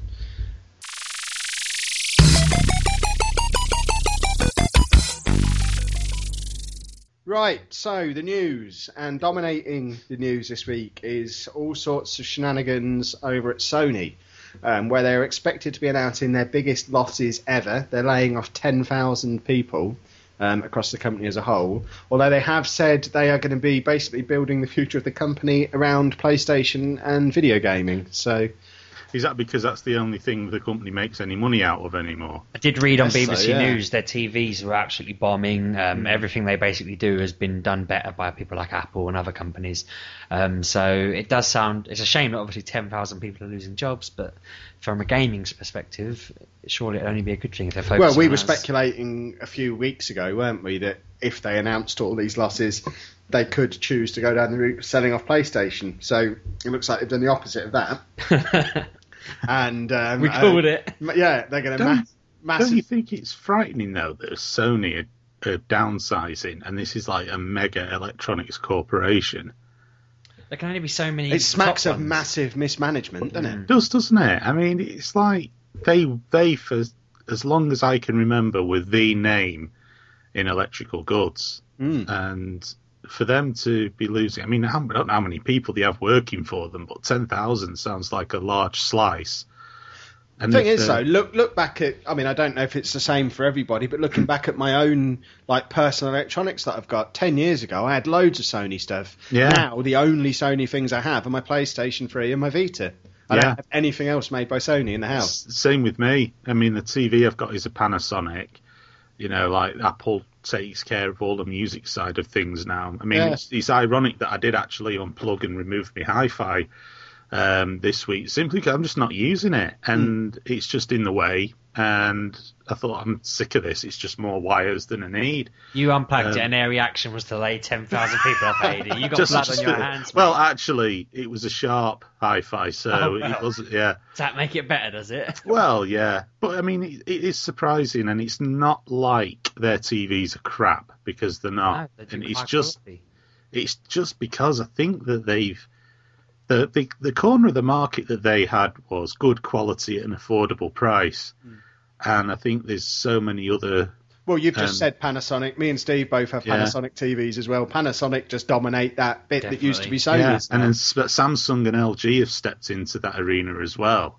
And then I think the problem is that, okay, yeah, you've always got good and bad quality, but the quality of television seems to have evened off quite a bit in the last couple of years.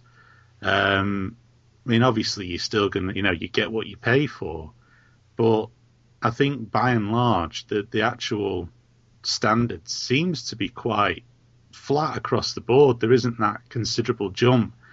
And certainly when it comes to sound as well, because, I mean, LCD sound, you always expect it to be a bit tinny and a bit scratchy because of the lack of size. Normally you're going to hook one of these things up to, a surround or an amp of some sort. And Sony always used to boast sort of, hi-fi quality sound out of their old TVs. Obviously, that's not the case now, and it just, I don't know, just seems to they got hit from so many different angles in the last 10 years that I suppose it is, it isn't surprising that they're losing so much money and going to have to lay off so many people when it puts massive pressure on the PlayStation 4 though, especially when we hook this into the next little bit of Sony news, which is it's been announced this week that the Vita has had record low sales in Japan. They've sold less than 9,000 units of the Vita in Japan in the last week, compared to 72,000 3DSs. It needs one of them killer apps. That's the thing. It needs a Monster Hunter game, because that thing shifted the PSPs over there like something not right. There's one in the pipeline, and there's one on its way. I don't think it can come soon enough. If Sony balls up the PlayStation 4 launch, they're done, aren't they? Surely they have to be. I mean, I'm hoping that it makes them think maybe they shouldn't release the most expensive one of everything all the time. They're trying to go for the most powerful and whatever, but it doesn't really matter if, like we said last week, they're always making the games for the average, the one that can play them kind of thing. The 3DS costs a lot less, so obviously it's going to go for more. People haven't got as much money nowadays. They've got to stop annoying people. That's going to be the first step. Especially developers. I mean, the PS3 is a very powerful console, but developing on it is an acquired art, and that's what annoys a lot of developers, and why you see so much shovelware crap where developing on the PS3, when it's like a multi-format release, the PS3 version tends to be inferior to the 360. And, when you've got a console that, you look at Uncharted, for example. I'm playing that game, Uncharted 3. There's so many little touches you don't really pick up on. It's things like, when he's running along and he'll just, like, if he goes near a wall, he'll just put his hand out or something. Yeah. It's little touches like that you think, this is such a fantastic game in so much detail. And that's because it's using the power of the PS3. Because, Naughty Dog have had that's their focus. They've not, that is their primary focus, was getting those Uncharted games made. But you look at other things like Skyrim, where you had the issue of where it was grinding to a halt and stuff on the PS3. That damages Sony so much, because they get such a cut out of the games as well. Well, Eva, this is a story we're going to come to a little bit late, but it sort of hooks into what you were just saying. Mass Effect 3. Sony are at all these multiplayer challenges that are happening on Mass Effect every couple of weeks. Sony still haven't authorised them to happen on PlayStation 3. So the third one of those events is happening this weekend. And it won't be Operation Resurgence, it's called. And that isn't going to be happening on PlayStation 3. None of them have so far, because Sony haven't rubber stamped it and said, yes, you can do this event on our console. Exactly. How long does it take to sort out? It's just a matter of going, go on then. And yeah, exactly. It is just insanity. I know I mentioned it earlier on, didn't I, about how the guy was telling me that they make it really difficult to do the displays with PlayStations, and that ties into it a lot as well. If they're doing a lot of events like that where they're showcasing games and they've got massive banks of different places for people to play them, and not one of them's a PlayStation, that suggests something's going wrong. I saw one PlayStation 3 at Gadget Show Live. That was with the sniper game, wasn't it?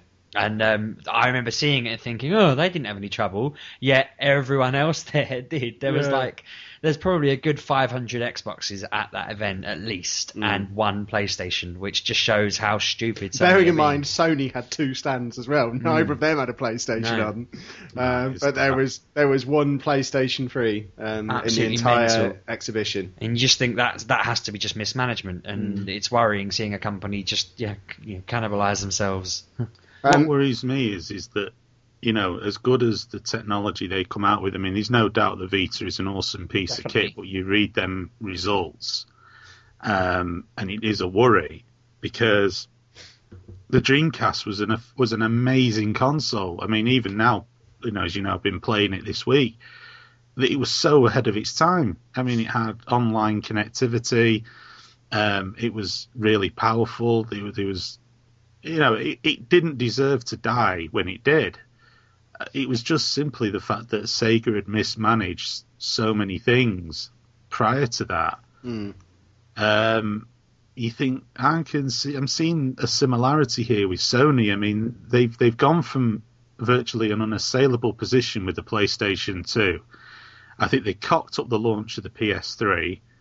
I think they've made many mistakes with the PS3 as well that's pissed people off. I mean, aside from the hack, I mean, that was something that, could have happened to anyone, and has happened to other companies. It just seemed rather unfortunate that Sony seemed to take the brunt of that.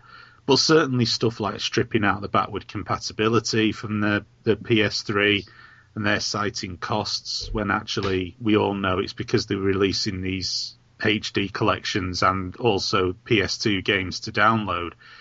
It pisses people off because it's cynical, and it's like, well, this isn't the way you treat your customers. No. And there's only so many times you can keep pissing your customers off before they go, you know what, you ain't that big, you're not that important, there are alternatives out there, and we're going to go with that.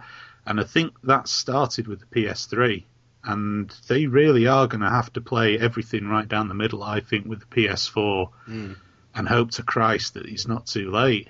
I mean, the research and development, well, skipping ahead a bit of myself there, I think it's interesting that the rumour being that it won't be that dissimilar in terms of its innards to the next Xbox, I think shows that they are trying to keep the research and development costs down to a minimum. I mean, it's supposedly going to be using AMD and ATI chipsets. I think it does show that they're not going down the path of developing their own proprietary stuff like they have done in the past. Hooray! Well, don't worry though, we've got some good news from Sony in an unquantifiable statistic. They have announced that 19 copies of MotorStorm RC are sold worldwide every minute. I don't know if that's good or bad. But Sony seem to be quite happy about it. It seems good. It does bloody good game anyway. It's an awesome game, and there's DLC on the way as well, as we mentioned last week. So if nothing else, they've got a bloody gem there, and it's a cheap one as well. Why did they go for 19 a minute and not however many that is an hour and things like that? It just seems like a really odd way to go. A minute. It just amused me. That's why I put that one in. Just the headline, seeing that on, I think that was on Eurogamer, just seeing the headline, 19 copies of the smallest unit they can measure in, isn't it? And they probably thought, wow, 19 copies a minute worldwide. That sounds good. Let's stick that out there. I thought it was brilliant. Right, moving on from Sony. EA are going to firmly position themselves as the new game of this show, I think, because every fucking week there's something else going on with EA. Two completely unrelated stories. And again, one of them's painting them well, one of them's painting them badly. Firstly, we've got all this bloody nonsense around gay characters in Mass Effect 3 and what was the other one? The Star Wars one. If you worked for a company like EA and someone sent a letter to you saying, I think it's shocking you've put lesbian, gay, bi, transsexual characters in your game, wouldn't you just reply, fuck you? Yeah, that's what I would do. That's effectively what EA have done. Fair play to them. They have just basically laughed it off. The argument from these nut jobs who've sent the letter is there wasn't any gay characters in Star Wars. Why have you got them in the game? Whole universe. C3PO. Exactly. Yeah. I would just point to C3PO every time they said that and just say, I mean, you don't know who that is, but he's one of the metal ones. Yeah, one of the metal ones. I just point to him and say, don't know. Even the robots are gay. What difference does it make? It is mental. Whether there was or there wasn't. There's something fundamentally wrong with anyone who thinks that is a problem and takes the time to write about it. George Lucas is obviously happy with it. He created the fucking Star Wars universe, and he has to rubber stamp everything that happens. So they'll have had to have told them, if it was a problem for George Lucas, the sexuality of characters within his game, I'm pretty sure he would have said no, because there's no such thing in my universe, if he was that bothered. Clearly, Could you imagine not. if he did? Jesus, clearly, he's not bothered about it being in there at all. So how can you have that argument? It's a fucking sci-fi universe. It's make-believe. How do they know that there isn't? He could turn around tomorrow and say, oh, yeah, well, Lando Calrissian was gay, even though he probably wasn't because he was after Princess Leia. But, he could easily drop a bombshell like that. She could have been his beard. Yeah, it's up to him. He created it. Exactly. So But, how can they turn around and say categorically there were no gay characters in Star Wars? On top of that as well, it's not like they're saying... I mean, they're wrong for being annoyed about it at all. It's not an issue in the slightest, and no one should ever just care or notice these problems as a problem at all. It shouldn't even be considered an issue. It should just be part of the game. But it's not like they're saying, right, you turn on the game and your character is gay and you have to sit and watch them be gay for the entire game. You've got no choice. It's just an option for people who want a gay character. Like, I mean, even Kev, for example, plays as a woman in his games and then goes and dates women. Well, it was only last week that I was applauding BioWare for having an openly lesbian character, because previously you've been able to have same-sex relationships in Mass Effect. Yeah. But it's just been a case of, that everyone was bi, basically. But in this one, everyone has their preferences, and the fact that they had an openly lesbian character last week, I'm saying that's brilliant. The fact the game is capable of just including something like that, and it's just a normal thing in the game. There's no song and dance about it. No one's making a fuss about it. And then almost as I'm saying these words, someone makes a fuss about it. Ridiculous, it is ridiculous. I just don't understand it at all. I'm hoping that, give it 20 years, it'll just be, that won't be news in the slightest. We can just get on with our lives and just accept that, there are people out there who like people of the same sex. Nobody gives a fuck. That's just the way the world is. Get on with it. But they're just these losers who just seem hell-bent on just being backwards. They're just trying to make attention for themselves, because there's no point to what they're saying. There's no argument to what they're saying. You play the game however you want to play it. They're just out to make a name for themselves, and they don't seem to either care or realise how pathetic that they're coming across. And I applaud EA on this for the way they responded. That's exactly what I was going to say. EA have just said, sit down, shut up, basically. Well, they've actually accused them of harassment, really, haven't they? In not so many words. They've sort of turned around and said to them that, actually your behaviour is a bit concerning, and it is borderline harassment, and it's right. I mean, no one else had ever sat down and thought, oh God, there's a real issue here in these games. And yet these people come steaming in from absolutely nowhere and just start chucking the nonsense about, and then they'll go disappearing off down the foxhole again when they've caused enough uproar. Exactly. So we've seen the good side to EA. Now EA wouldn't be EA if they only had a good side. It's PA and marketing, basically. Tetris for iPad. I have Tetris for iPad. Sorry, I had Tetris for iPad, because I had the original Tetris for iPad. Unfortunately, I didn't have it stored on my iPad at the time because I played it, took it off to put something else on.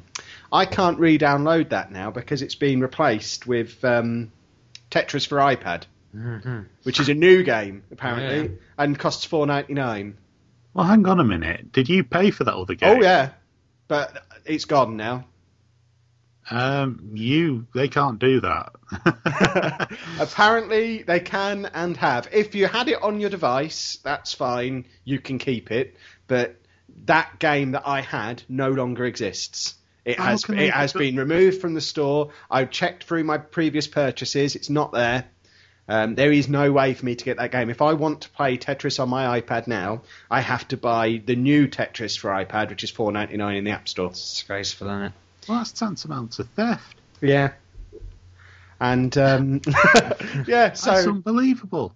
It is, and it gets back to what you were saying earlier about games sort of disappearing, I suppose. EA, basically, it's the concern with digital distribution. Well, at any point, a publisher can just decide that game is gone, and it's just... What's to stop them now deleting this one and releasing another one next week? Nothing at all. Saying, sorry, we made a mistake. Here's, have another $5 off you.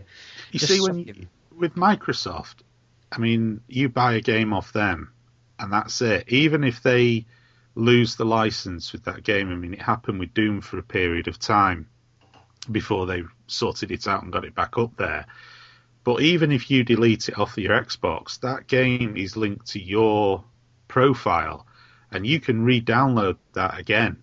No matter whether you've not played on it for years, you own the license to play that game.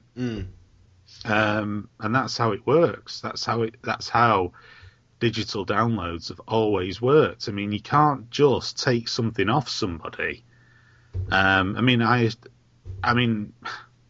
Was it in your iTunes? I haven't checked that actually, because since I've had iOS 5, I've just done it all on the iPad. I don't think I've had the iPad plugged in to the PC. I was going to say, since. surely you must Right. be. I might well have a version of it somewhere. In which case, I'm fine, because it says in the article. This is all an article that was on Touch Arcade. If you have a backup of it anywhere, then you can reinstall the original Tetris.ipa file from your PC, from your Mac, or if you've already got it on your device, it's safe. It's not going to disappear from anywhere. It only affects people who've previously bought it, taken it off their device, and now want it back, which is the category I fall into. And I can confirm it is not on my previously purchased items. There must be some loophole where if you email them and ask for it, they'll send you it or something. Surely, I mean, it'd be worth looking into whether you can send them an email saying, "Oi, I bought this, give it to me, or give me a refund," and see what they do, because there must be something to it. Well, I don't know. Touch Arcade is obviously a site just based around the iOS games, and they're pretty adamant that there's no way around it unless you have a copy. And I'm looking through pages and pages of comments of furious people on there. They're going to get their arses sued off But then for this. Apple did the same with Siri, didn't they? That was an app, and then suddenly it was part of their new phone, so now you can't get it on the old phones anymore. Apparently it won't be compatible, despite it being compatible for flaming ages. So I suppose EA aren't the only people that do this, and Apple have done it before. Yeah, but I mean, if you've got it already, then you should be able to re-download it. If they choose not to make it available to new customers, that's one thing. But if you've already paid for it, then you should be able to go back and re-download it as and when. And that's exactly what EA have not done here. They've essentially removed it, and even if you have already paid for it, you can't go and download it again. They're going to get their arses sued off. So the moral of the tale is, I ain't going to be playing Tetris anymore. No. Strip it from the best game of all time. Because obviously I ain't going to be paying another $5 for it. I told you not to vote for it. Yeah, so I'll have to buy an old Game Boy or something so that I can play it on there. We could just buy a load of bricks and I'll just drop them on you. So yeah, that's EA's nonsense of the week. Mass Effect 3 nonsense now. I love the way we have our nonsense categories which return all the time. It seems to be growing though. They're only fine. This is even worse. Mass Effect 3 have now been accused of false advertising by the Better Business Bureau. Who the fuck are the Better? I was going to say that outstanding pillar of the business community. I believe there's something in America which Big is Billy something Bollocks. to do with That's business. what that stands for, BBB. I'm trying to find the bloody wording of it now, but come on, computer. Why is it not a video game? It claims that BioWare did not allow players to fully forge a unique destiny. Apparently it was advertised as, I can't find the wording because my computer's playing up, but the game was advertised as allowing players to have complete control over the outcome of their game and for their decisions to affect how the game turns out. And the Better Business Bureau have turned out and said, that's not what happens. Your decisions don't affect the outcome of the game. This is false advertising. The exact wording was, along the way, your choices drive powerful outcomes, including relationships with key characters, the fate of entire civilizations, and even radically different ending scenarios. That is generally it, isn't it, from what I understand of people saying it? It depends on your definition of a radically different ending scenario, I think. People are bitching about the fact that the videos you see at the end are fairly similar, regardless of which ending you get. Ignoring the fact that the outcome for the universe is completely fucking different across the bloody options that you get. I don't know what people don't understand about that. Because they're thick as shit, and it's really getting on my nerves, all of this thing now. Do you know, they're not really more important things to be worried about. You'd think. We've got a global economy that's on its arse. We've got North Korea that can't get a satellite into orbit, for God's sake. There's got to be more important things in this world than worrying about fucking Mass Effect 3. Do you know, it's annoying me that much. I just don't even think I'm going to play this game. Send it to me.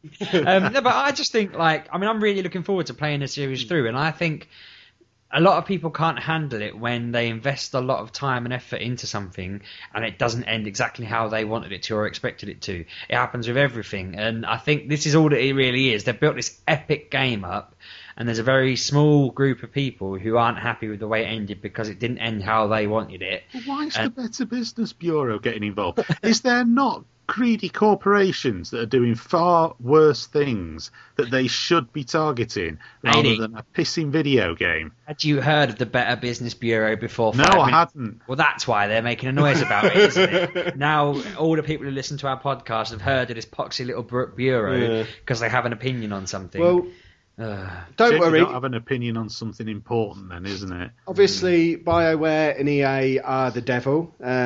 Something else for their fans to moan about this week. They've only gone and given their fans some free downloadable content. There's only an extra 2 maps and a load of extra characters for playing on the multiplayer. The bastards! How dare they? Yeah. I would imagine these stuff. Yeah, these free maps that they've given out. I think they probably end wrong. I had to go on them last night. Probably upside down, and your character keeps falling to the bottom of the screen. I mean, I cannot fault anything about Mass Effect 3. The fact that I turned it on last night and played it for a couple of hours before someone in the party said to me, "Oh, there's new maps, by the way." So straight away, they get bonus points for the fact that, unlike every other fucking game that I've had to get maps for lately, I could still play it for a couple of hours with a load of people online without being forced to do the download. Yeah. I then get to do the optional download, and it gives me 2 completely free of charge maps, which, again, that's what I needed. Nice, It needed more maps. It gives you, I think there's another 4 character classes, a load of more weapons that are on there as well. So it's a hefty update, a load more game content, and it's free. So, again, can't fault that. It's brilliant. Do you know, I respect that people might be disappointed with the ending of a game, but it's just getting beyond a joke now. And there's just far more important things to be worried about than the ending to a video game, and it's just tragic. Really is tragic that it's it's gone as far as it has. And it's like you say, I had no idea about this free DLC, and something like that should be what's being led with. People should be saying, "Wow, that's great! 2 maps and extra characters. That's fantastic." And no, all you get is Better Big Bastard Balls Bureau whinging about. As proof that no publicity is bad publicity, opening month sales figures for Mass Effect 3 have doubled those of Mass Effect 2. So all the hammering that they've been getting, they've sold twice as many games off the back Everyone of it. wants to see the do ending. They really care? How does that even make sense? Why are twice as many people buying the ending of a game they haven't played the middle of? Because there's all this fuss in the media. Well, it's probably those people that have bought it without buying the other 2 that don't understand what the game's been about, that are moaning about the ending. Yeah, probably. I mean, there were some... I've been reading into this argument a lot, mainly because I've not played the game yet. I want to know about the argument, see what people's points of view are without spoiling myself. And there has been a bit of people thinking that this is a AAA game that they've not put the effort in. But you just kind of think, well, you're seeing it as... You're letting 5 minutes of the game destroy a massive... Look at the production values of it. I mean, for God's sake, you can't say that they've not put any effort into it. The thing is, it's like all of these AAA games that come out, everyone believes that it's going to be the answer to every problem in their life. Yeah. And it's not. It's just a video game at the end of the day. Like anything else, you get good games, you get bad games. You can have a fantastic film with an ending that you think, oh, that was a bit of a disappointing ending, and you just get on with it. For some reason, there just seems to be this, everybody's getting the pitchforks and torches out and are on the rampage over this. People tend to wait, though, don't they? They wait for the end just so they can say... All I can say is, God help you, Valve, if you cock up the ending of Half-Life 3... because I honestly think the planet's going to fall into 2 pieces and blow up into space. People won't like it regardless. People will build up hype about it. And it won't be people in general. It'll be like 15%. There's a random thrown out number.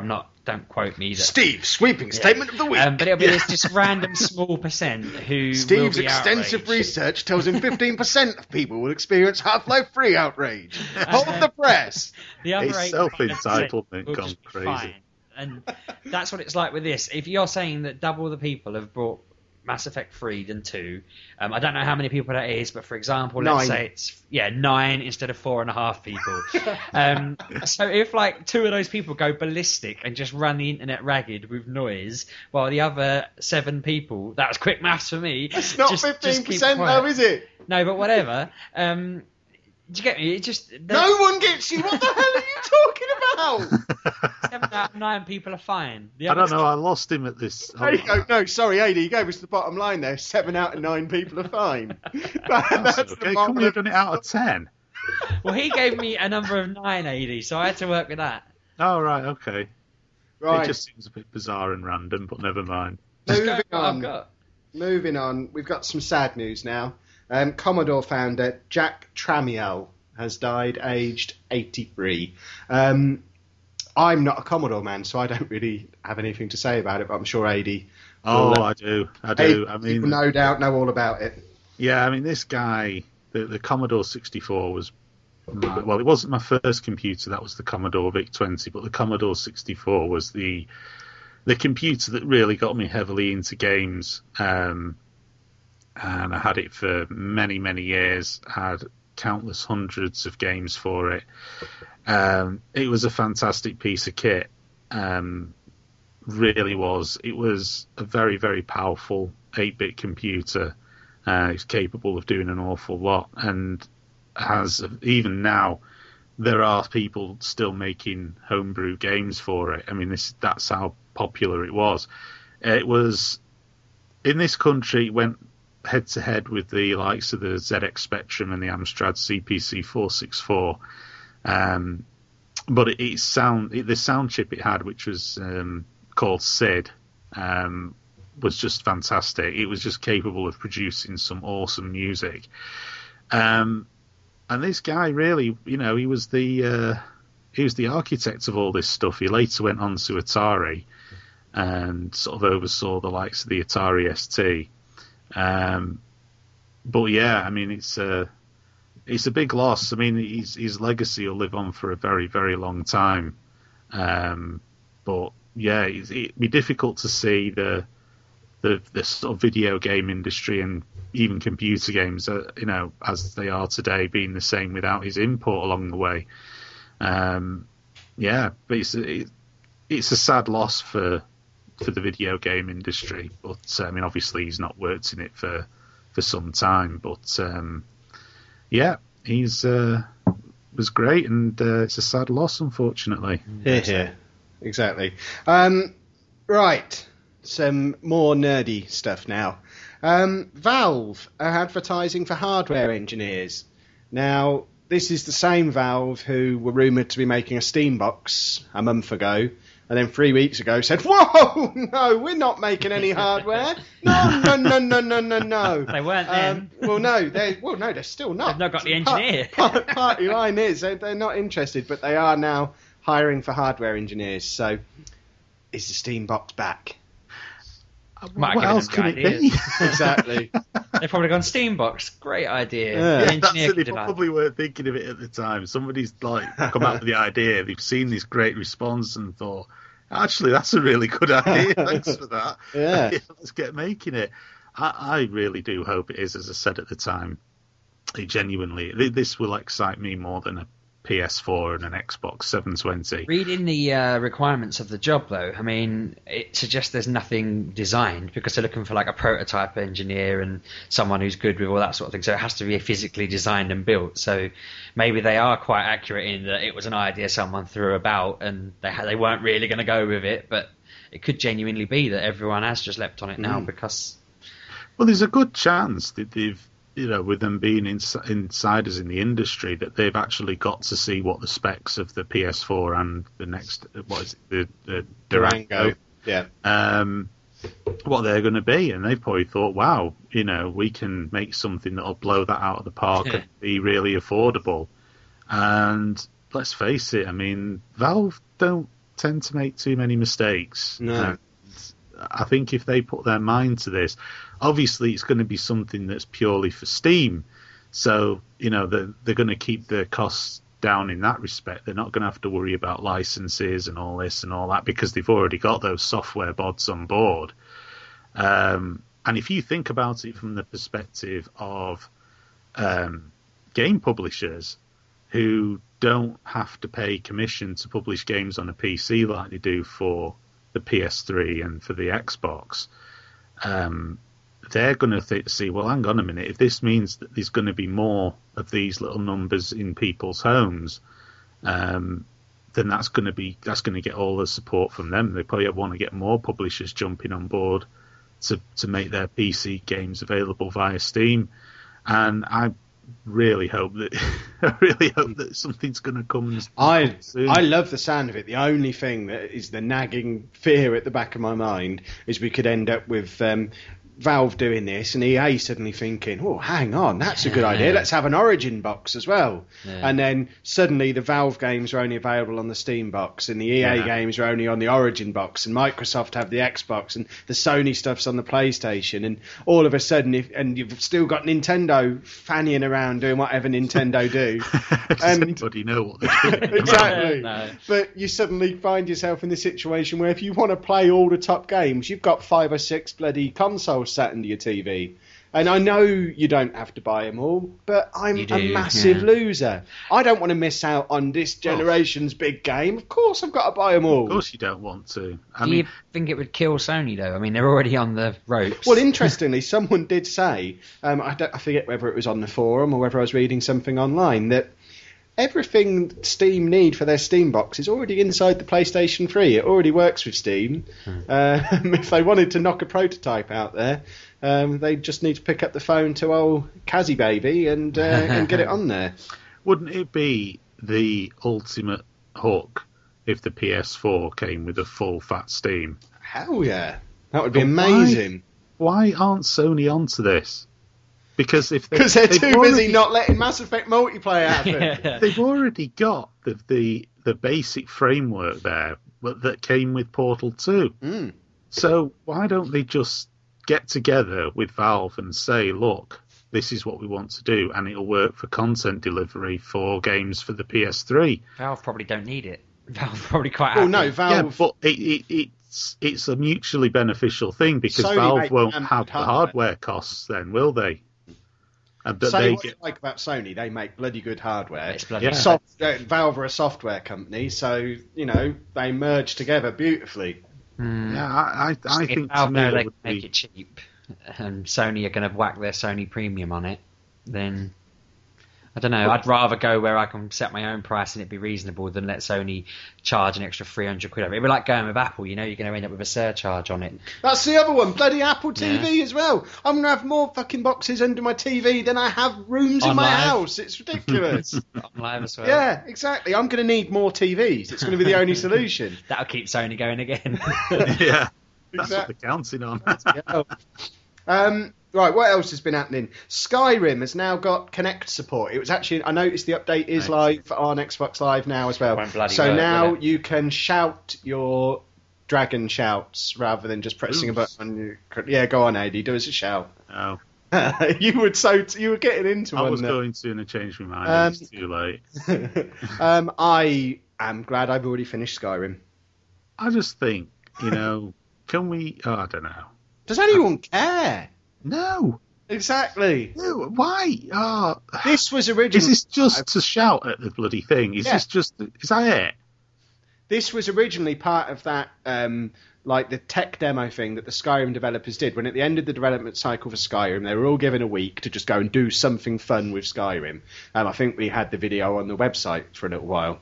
And one of the guys just did this. They built in this thing where instead of pressing the button for your shouts, you could actually shout.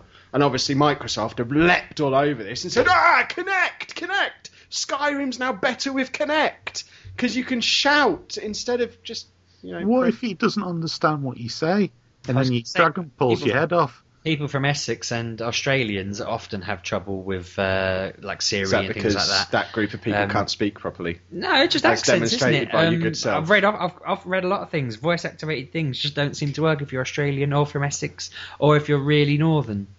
So I'm all right then. Yeah, you're fine. But... Yeah, but hang on. It's like, so you have to say this thing correctly. It's Fusro Da. I mean, that's how I would suggest it's said. But I don't know if that's how it is said. So you're in the heat of battle and you can't, you mispronounce it. Fusro da. Yeah, and the That's Kinect basically turns around and tells you to piss off, and you end up with your head being pulled off. Mm. I just don't think that's gonna go down. I just think it's crap. God, I hate Kinect. I really do. It's the worst thing ever, in my opinion. It's not, just when it's used properly. bloody awful. The action theatre is superb. When it's used properly, One, it's brilliant. one. But it The has no Gunstringer. business being in a game like Skyrim. It's been out for what, 2 years? One game. I thought the Gunstringer was a good one. That's one where you're controlling a puppet cowboy, which is quite fun. Puppet. You Yeah, like that? puppet.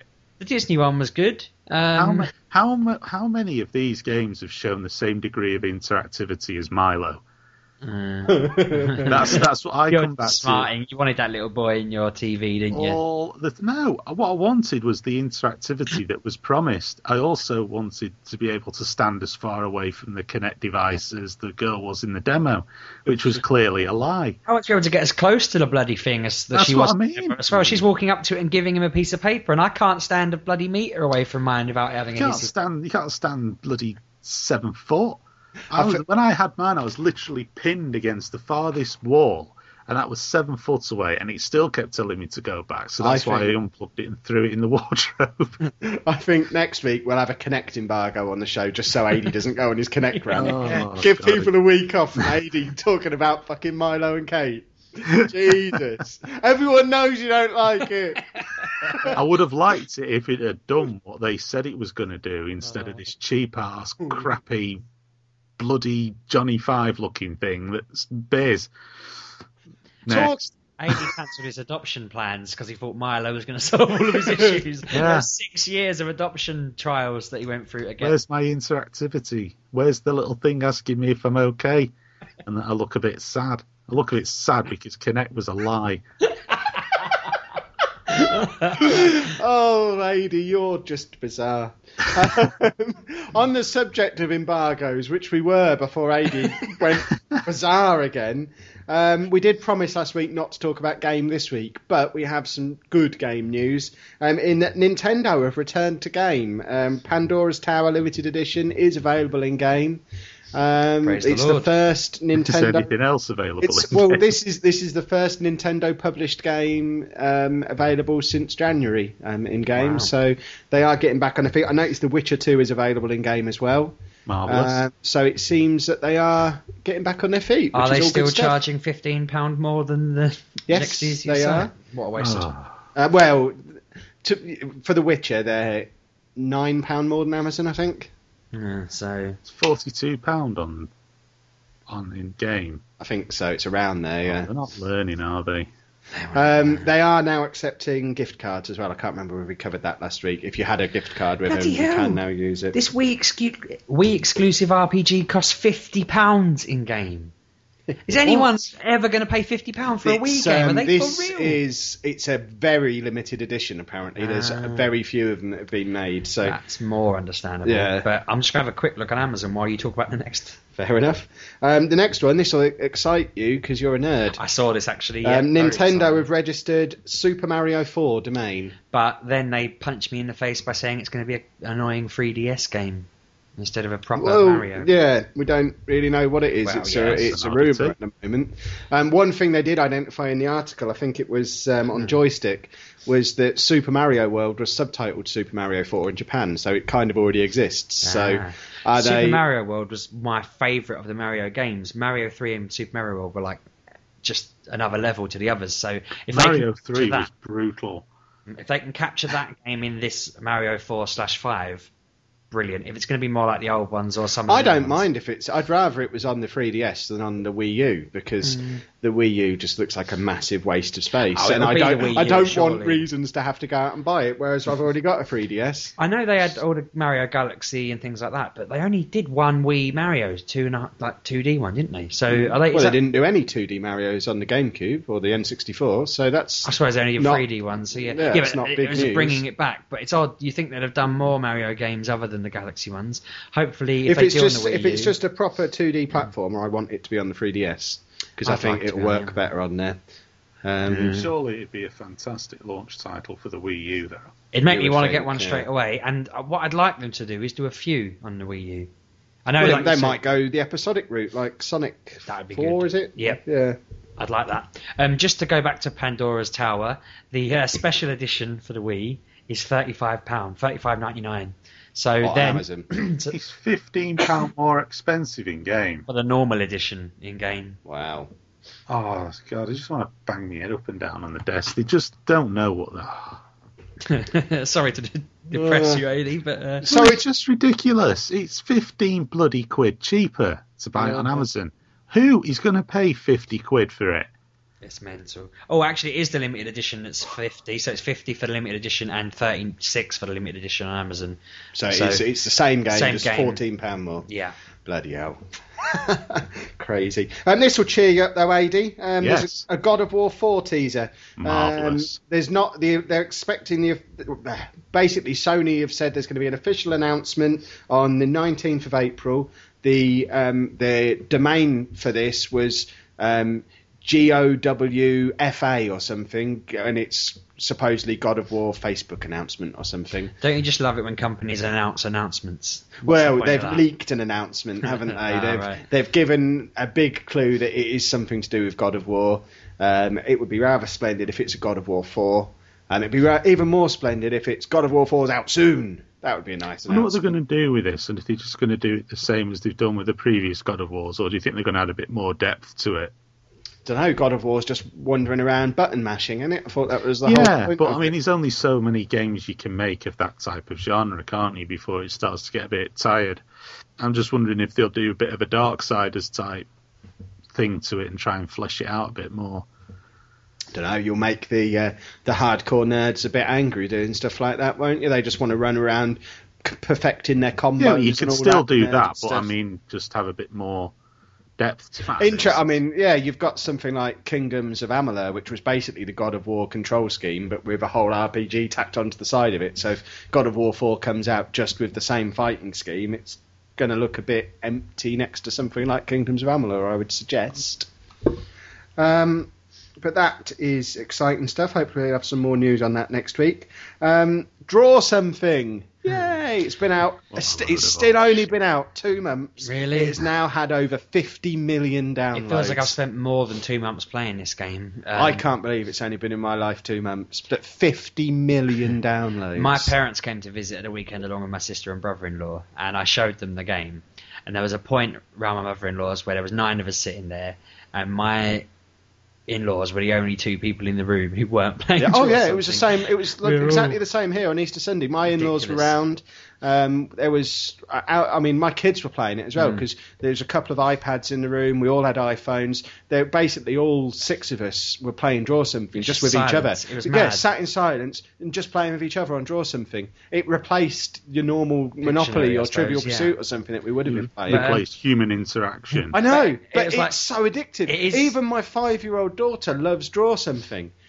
We sit the kids down on the iPads. We're all there on our phones. It's ridiculous, but brilliant. When we announced the other week that Zynga had spent all that money on buying OMG Pop, I thought at the time, why all that money? But now it's completely clear why.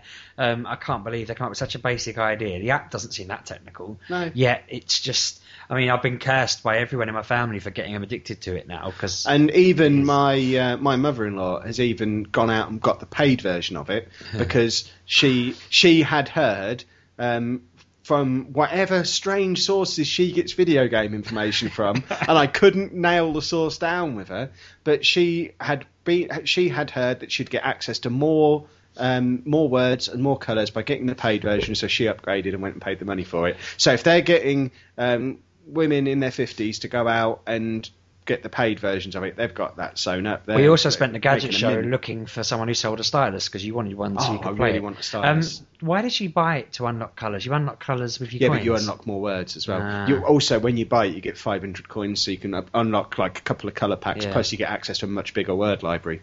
The next thing that they're apparently looking to introduce is allowing users to submit their own words to keep increasing the size of that library. And if that happens, it's going nuts. Because I'm noticing now that I'm starting to get a few repeats coming up. And it's I only know some words because I've had it 5 minutes ago with someone else. I'm on the paid version now as well. I've succumbed. Demon's Souls is being taken offline with effect from the 31st of May. I still never got around to playing this game. You have to crack on then, won't you? Well, I actually bought it twice as well because I imported it from Japan or Hong Kong or somewhere. I imported it and then never played it. And then when it came out in the UK, I bought it and still never played it because everyone just kept telling me it was too hard. So I just didn't bother, and then I sold it. Do they ever release any kind of server kit where you can host it yourself? Because, I mean, I know there's things like Himanchi where you can set up your own server and play games, but do they allow it for games like this? Because, yeah, they're bringing down their servers, but there might still be people who want to do it. As of 31st of May, you can't play it online anymore. I mean, you're not missing huge chunks of the game. From what I can gather, it was just basically having extra people drop in here and there, but you still get the whole RPG experience of it. But you get the Black Phantoms, though? I guess not. Well, that's a ball ache, because I bought the Black Phantom edition. Well, you better get it finished with by the end of next month. I've got no chance. Make it your priority, mate. Next week. Do you know, the thing is with something like that is if you didn't know this and you went and bought it on May the 30th, you're going to be really annoyed that the functionality is going to be taken away.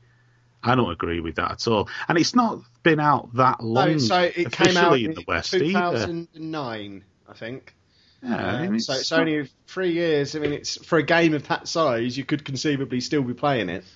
Well, yeah, I mean, the whole point was that you could go back in as, a bad guy and mess up other people's games was a hook with it. I mean, people did play through it quite a number of times, so I don't understand why they're taking the servers down. It mentions North American servers. Is that us as well then? Or? Right, just thought I'd check. Game of Thrones is due out in early June. This one confuses me a little bit in that the season 2 will have ended by June. So, I mean, I know it's kind of the same thing as Walking Dead. It's kind of it's bringing it out just as the hype for the series dies down. I wouldn't say. I mean, Walking Dead's due out in a couple of weeks now, and I wouldn't say the hype's died down at all for that. I think, if anything, the hype machine for the game started immediately when the series ended, and it's still building. If you're a nerdy follower of internet news, if this was coming out when it was on, or if they'd brought out the day of the finale when I was proper in Walking Dead hype, thinking, oh, it's ending tonight, blah blah blah, then I'd have probably been inclined to go and get it or think about getting it. Go and get yourself the comics and hype yourself back up again. But the new series of The Walking Dead's out in the autumn, though. So it's not like they've got a massive wait. This is going to be episodic as well. I was listening to a developer interview on a different podcast, which I think it was Giant Bombcast, listening to an interview with the developer of the Walking Dead game. And apparently it's going to be episodic, similar style to what the comics are, and that sounds awesome. But yeah, Game of Thrones out in June, which I like Game of Thrones. I love it. I've just started watching the TV show. I've watched the first 3 or 4, and it's not really grabbing me yet. It will do. You'll get into it. Have you seen the first season? No, this is what I've just started watching. By the time you finish, you should. I always watch TV shows way after. I can't watch stuff week to week. I have to watch it back to back. Give it a chance. Well, no, because I didn't like it for the first sort of 6 or 7 episodes. So why are you carrying on watching it? Well, because that's what I'm like. And then I got really into it. I did the same with Breaking Bad. Most programs. Heroes I didn't like for the first 10 episodes, and that season was only sort of 15, 20 episodes long, wasn't it? But that was an awesome series. That first season was. that first season. It went to shit after that. It didn't. I'm not really sure what the point of this game is, because if it's set for the TV, then people who have read the books are already going to know more. It's apparently a different story. So it's all going to it's always going to be alongside the books and the series, which just seems like it's not really a Game of Thrones story at all. Then is it? If it's got no a story set in the Game of Thrones universe, which just means it's not a Game of Thrones story. It's just silly. But isn't the actual series A Song of Fire and Ice? Game of Thrones was just the first book. Yeah, well, yeah, that is true again. You're right. But I just don't see how they can say, oh, it's a Song of Fire and Ice game, and it's just set down the road from all the story. It's like saying, I don't know, it'd be like saying, well, it's like the Star Wars games they make, saying, oh, it's a Star Wars game, but it's nothing to do with the bloody 6 films. It just Yeah, seems a but bit cheap. ironically, though, those have been the best Star Wars games. They've- The ones that have been based on the films have largely been shit. I'm guessing in a way I've done a bad example because you've got lightsabers in that and you've got the Force and everything. Whereas in this, it's just people with swords and dressed in medieval ways. With the only things that can make it Game of Thrones are the fact that they worship the same gods or that they're in the same cities. But even then, it just... How can it be set in the same cities if it's going to be a different story? Surely there'd be Different things age. going on. If it's a different age, that's even worse. That's far more worse than just setting it alongside the story. I'm very interested to see what it'll be like. I'm officially tasking you with playing that game when it comes out. Yep. That's going to be your job to go and play that Okey-dokey. game because you're a Game of Thrones nerd. Yep. Lost Planet 3 is coming out in early 2013, and I couldn't give a fuck. Shall we move on? Yeah. Does anyone care? Dear Capcom, I would like to say that I do have more than a passing interest in this. Really? Mass Effect, Lost Planet 2 was awful, though. The first Yes, one was I will alright. give you the fact that it was a very curious design choice they made with Lost Planet 2. I couldn't really make head nor tail of what I was supposed to be doing and how the actual mechanics of it worked in single player. It was like playing an online game offline without actually knowing exactly. It was just like, to me, it was like one big horde mode. And obviously I was playing it wrong, but the original Lost Planet I enjoyed. I thought that was a good game. That was hard. It was bloody hard. It's hard, but from what I was saying, it's supposed to be going back. The first one was just a tech demo of snow on an Xbox. I would imagine Lost Planet 3 will just be sand, because sand's the new snow, as I said on the website today. That's what it would be. It would be Lost Planet set in the sand instead. Desert Lost Planet, that will be what it is, I imagine. But I just couldn't care less. I'll probably play it and probably won't like it. It'll probably be too hard, and it'll probably be broken. Really excited about that one. Marvellous. Sonic 4 Episode 2, we now have the release date. It's coming out just over a month's time, 16th of May, and you two can have your little Sonic love in about that. I can't wait. I need to get Sonic 4 Episode 1. I have it on my phone. One of our listeners actually got it for our old podcast, and I played it through. And I'm going to get it on the Xbox and play it properly because I didn't really get a good go. It's just going to be coming out on the Vita, because I think that's the only place I'd like to play it. It doesn't say on here. It just says PlayStation Network. So will that... Hopefully, yeah. If it's PSN, it could very well be one of those concurrent one thing that's really releases. excited me, I read the other day that they were doing this Metal Lock-On DLC for Episode 2 that will be for people who have Episode 1 and Episode 2 on their system. I thought it was going to be just a kind of one featuring Metal Sonic, just kind of there. But just reading quickly, I sort of gasped while you were reading the last one, because I read that you actually can play as Metal Sonic, gives an origin story, and bridges the gap between Sonic CD and Sonic 4, which to a Sonic nerd like me, I'm just like, that's insanely brilliant. So I don't even know what a Metal Sonic is. Am I supposed to know what that is? Second from last boss on Sonic 2. Oh, I never got anywhere near the end of those Jesus. games. I don't know. Something wrong with you. They were too hard. Couldn't I cope. said that That's hard. so exciting. I mean, Sonic CD, Metal Sonic was in all of that. He was travelling around never through the played different that one. times. But it's just brilliant. The fact that they're going to the effort of bridging that gap and considering it all one long story. I wish they'd just delete all the other Sonics from history. When they did that Sonic 25-year anniversary one, and they deleted most of it, when I started the disc, I thought, I'm going to go to the games I liked, and I'm going to leave the rest deleted in history, leave them characters lost in history and time. Just stop it at Knuckles and leave it at that. But yeah, this looks brilliant. Oi, Sonic Adventure's awesome. Well, yeah, I'm being a bit harsh, actually. I like them games. It's more the ones since Sonic Adventure. Sonic Adventure 2 onwards, I'd say, because Sonic Adventure was good, but I didn't really like Sonic Adventure 2. Adventure 2, I've been playing a little bit of that today. I enjoy it, but by Christ, it's fast. I think that's part of the problem. But that's it. I felt like It's one of the fastest Sonic games I've ever played, and I didn't think it'd get much faster than Sonic Generations, but Christ, when he's the very first level and you're on that like hoverboard thing. if I was reviewing that game now, I'd just say you hold up and every now and again you press jump. Yeah. That's how you play Sonic Adventure 2. It is ridiculous. I mean, the story was quite good. I like the story. It is just holding down forward and pressing jump a lot, and that's why I'd criticise it. Having the odd seizure as well. Yeah. So if they are going to disregard them and they're only considering the Sonic 1 to Sonic 4 Episode 2 all one story, that's fantastic. And we can move on. Awesome. Some release date news. Resident Evil 6 has been brought forward to the 2nd of October. It was previously in November. And so it looks like they're trying to avoid some of the silly season a little bit, which is all good stuff. To scupper their plan, there's rumours that Grand Theft Auto 5 is also going to launch in October, which will ruin the lives of everyone who was planning to put out a game in October. This has apparently come from the CV of a guy who worked on development of the game and actually has on his CV, which has now disappeared off the internet, Grand Theft Auto 5 and in brackets October 2012.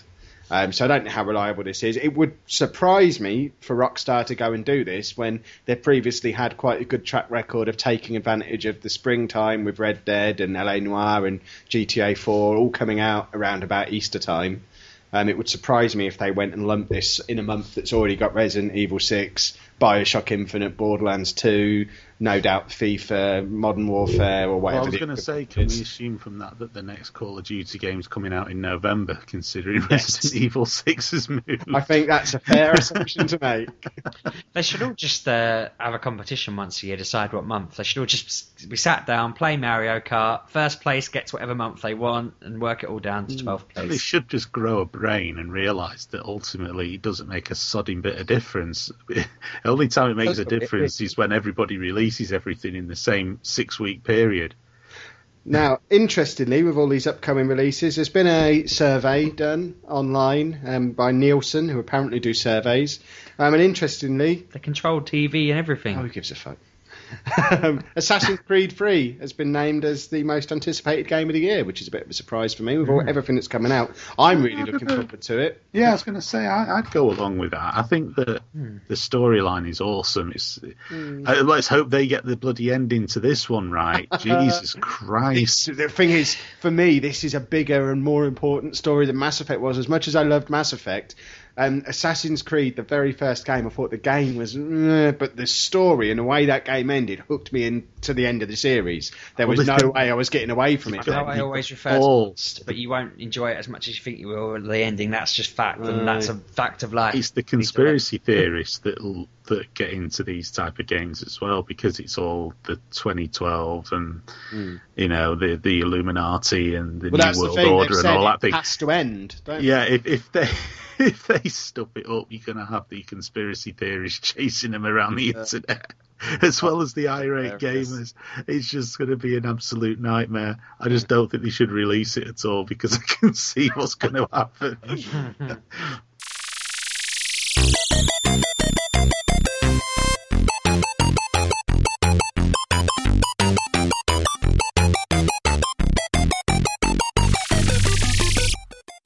Right, so the best game of all time, and we have now finished the first round of the competition.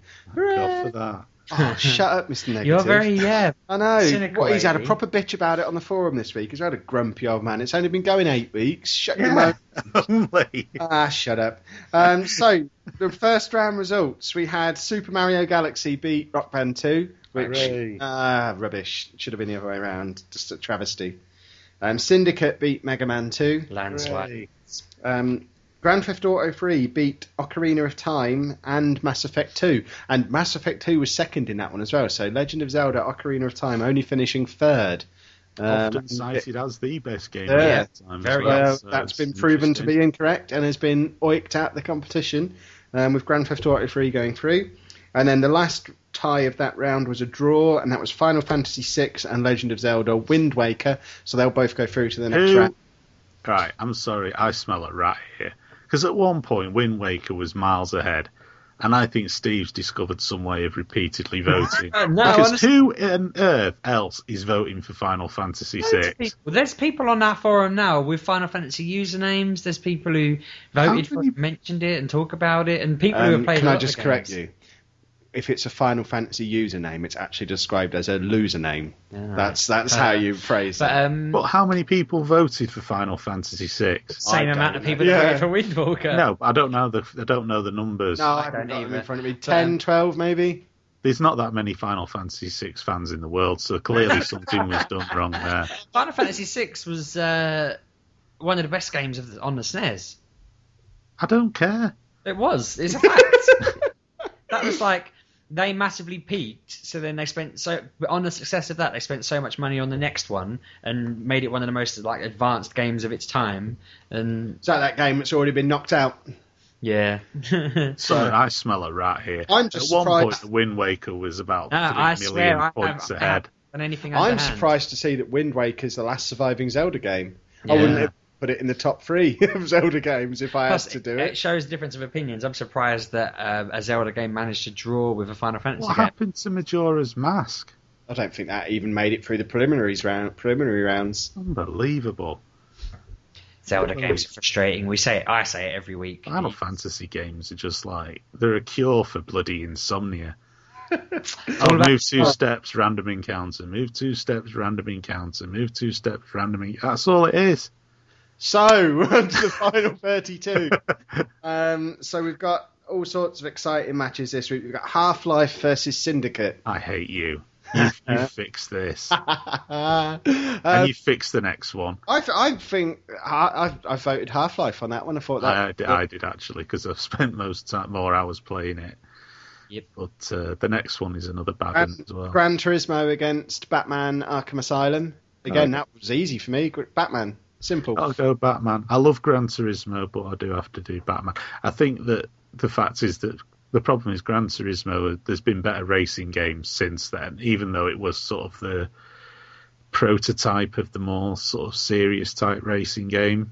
I've only played the start of Batman Arkham Asylum, but I still want to vote that. I don't see how you could vote for that, because I lent you that and you Yeah. had it for over a year. I only did the start of it.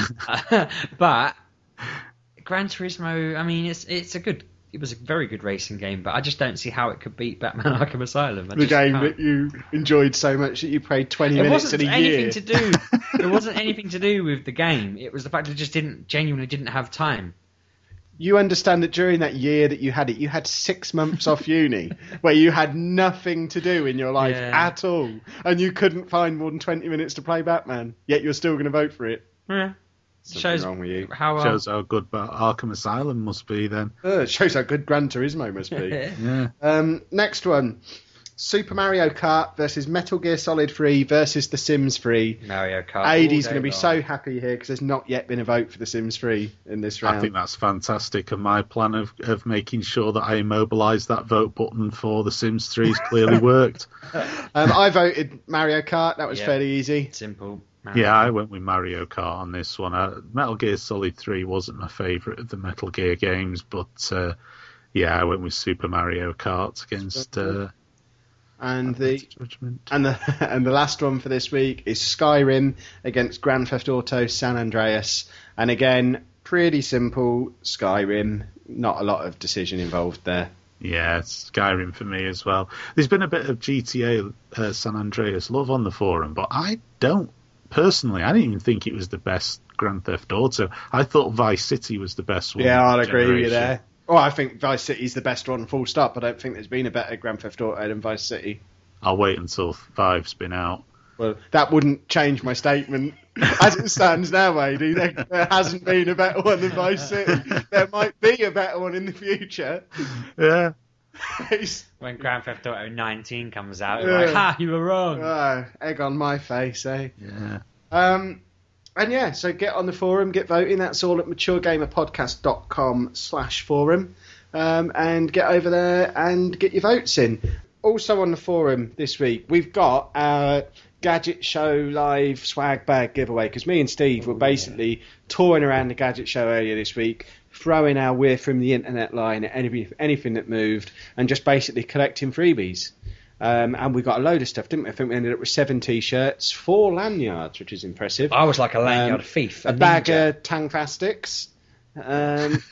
You mean to say that I spent a whole £1 on a bag of Tangfastics yesterday and you had them here? You had a bag here? Excuse me, we have our policy that any freebies we're given get given away to our beautiful that's listeners. £1 down the drain. So I these should have sold Tangfastics are getting given away. And a load of other hope you crap enjoy as it well that I everywhere. just basically want to get out of my house. So we've split it into 3 piles of awesome. We're going to give away 1 each week. Basically what we're going to do, and what we've done this week, we'll start a thread in the podcast section of the forum, just saying if you want to be in the draw, put your name in this thread. I think we had 21 people this week, was it? Something like that. Who posted in that thread. So we've got random.org up on screen now to give us a random number between 1 and 21. That number was 6, and Steve is now magically going to look up who the 6th person to post in that thread was. Right, not including me and Kev, obviously. Well, I don't know, if I was number 6, Steve, Right. I don't mind. Number 1. Could do with a few T-shirts. Number 2. Jesus, he's taking Number his time. 3. Steve, How long does it take to count? Number 6 is Jamie from Oakham. Well, Jamie from Oakham. He's only down the road. I'm going to drive it to him and deliver it to him. Save me on the postage. Assuming it's not Oakham, Canada or something. Well, if it is, he ain't one, because I ain't posting the damn thing to Canada. But yeah, Jamie, if you want to send us a PM on the forum, let us know your address. We'll get this sack of crap sent over to you. Congratulations, you win a load of crap. Congratulations, you win a load of stuff we didn't want to keep. Aren't you happy? You're the worst game show host ever. I know. Show. I'm giving these people a load of T-shirts that I could conceivably. Not exactly Bruce fucking Forsyth, are you? I didn't have to tell anyone that these T-shirts existed. I could have just brought them home with me, swanning around. I'd have had. Well, stop saying the crap. I've had a crappy games T-shirt for every week. If I'd have kept these T-shirts for myself, I'd have had 3 Spec Ops The Line T-shirts. You were saying you wanted to get rid of the crap. Just be honest, because they won't fit. That's what it Hey, is. there's a couple of double XLs in there, I think. Or That's at what I least mean, they won't fit. So that was just the problem. The bloke said to me, "Oh, do you want a couple of T-shirts?" And I said, "Well, yeah. If you got a double XL one," and he said, "I'll give you two XL ones." I was like, "That's not the same principle. I can't just wear one each." But yeah. Also on the forum, meetups and whatnot. We've actually set up a meetups sub forum now because there's so much stuff going on. Obviously, we had the gadget show that's just happened. We've still got Eurogamer Expo, which we're planning for September. We're all going to be there on a Sunday. I think you still can buy tickets. I'm told that's now the only day you can still buy tickets for. So get your tickets fast if you're planning on coming along and obviously getting involved in our Knees Up on the Saturday night. As we've also said, in October we've got Play Expo in Manchester, which I think is about the 14th of October. We're going to be there as well. Hopefully doing a live show from there. And also we're going to be at Insomnia 45 in a few weeks. I think that's May the 4th, rings a bell. I don't know if any of you guys are going to be there because it's not really the sort of thing we've normally talked about on the show, but they've offered us a chance to do a live show from there and just basically mull around. It's basically a big LAN party. So if any of you lot are going to be there, let us know and come and say hello. Might have you on the show. And me and Steve are just basically going to go and learn about PC gaming, I guess. And looking forward to it. Yeah, just swan around finding out what goes on at a LAN party. 4th to the 7th of May, that is. There we go. And that's in Telford, is it? Yeah, something so like if that. you're going to be there, let us know, and you can buy Steve a beer. It's the UK's biggest gaming festival, apparently. That told me. If you want to follow us on Twitter, you can. We are MGUK Podcast, or I am at Lolujo. I'm at RB6K, and these two clowns have told me earlier they're more than double ahead of me in followers, so don't follow them, follow me, please. I'm at A1DY74. And I would like extra followers ahead of AD because he's currently 26 followers ahead of me, and I don't think that's right, so I would like extra followers, please, as well. Well, if you want somebody who's going to tweet interesting things and make you laugh, then you follow me. You don't follow anybody else, so there you go. It would also be lovely if you carried on getting the iTunes reviews coming into us. Again, there's been loads this week. We've been on the front page of iTunes all week. It's super awesome. Thank you very much for that. You can find us on Facebook by searching for the Mature Gamer Podcast, or you can email us at show@maturegamerpodcast.com. And that's that for this week. We're all done. Exactly. Bye-bye, everybody. Bye, everyone. Bye. It's a bit excessive, AD. Fucking hell, I can't do right for that.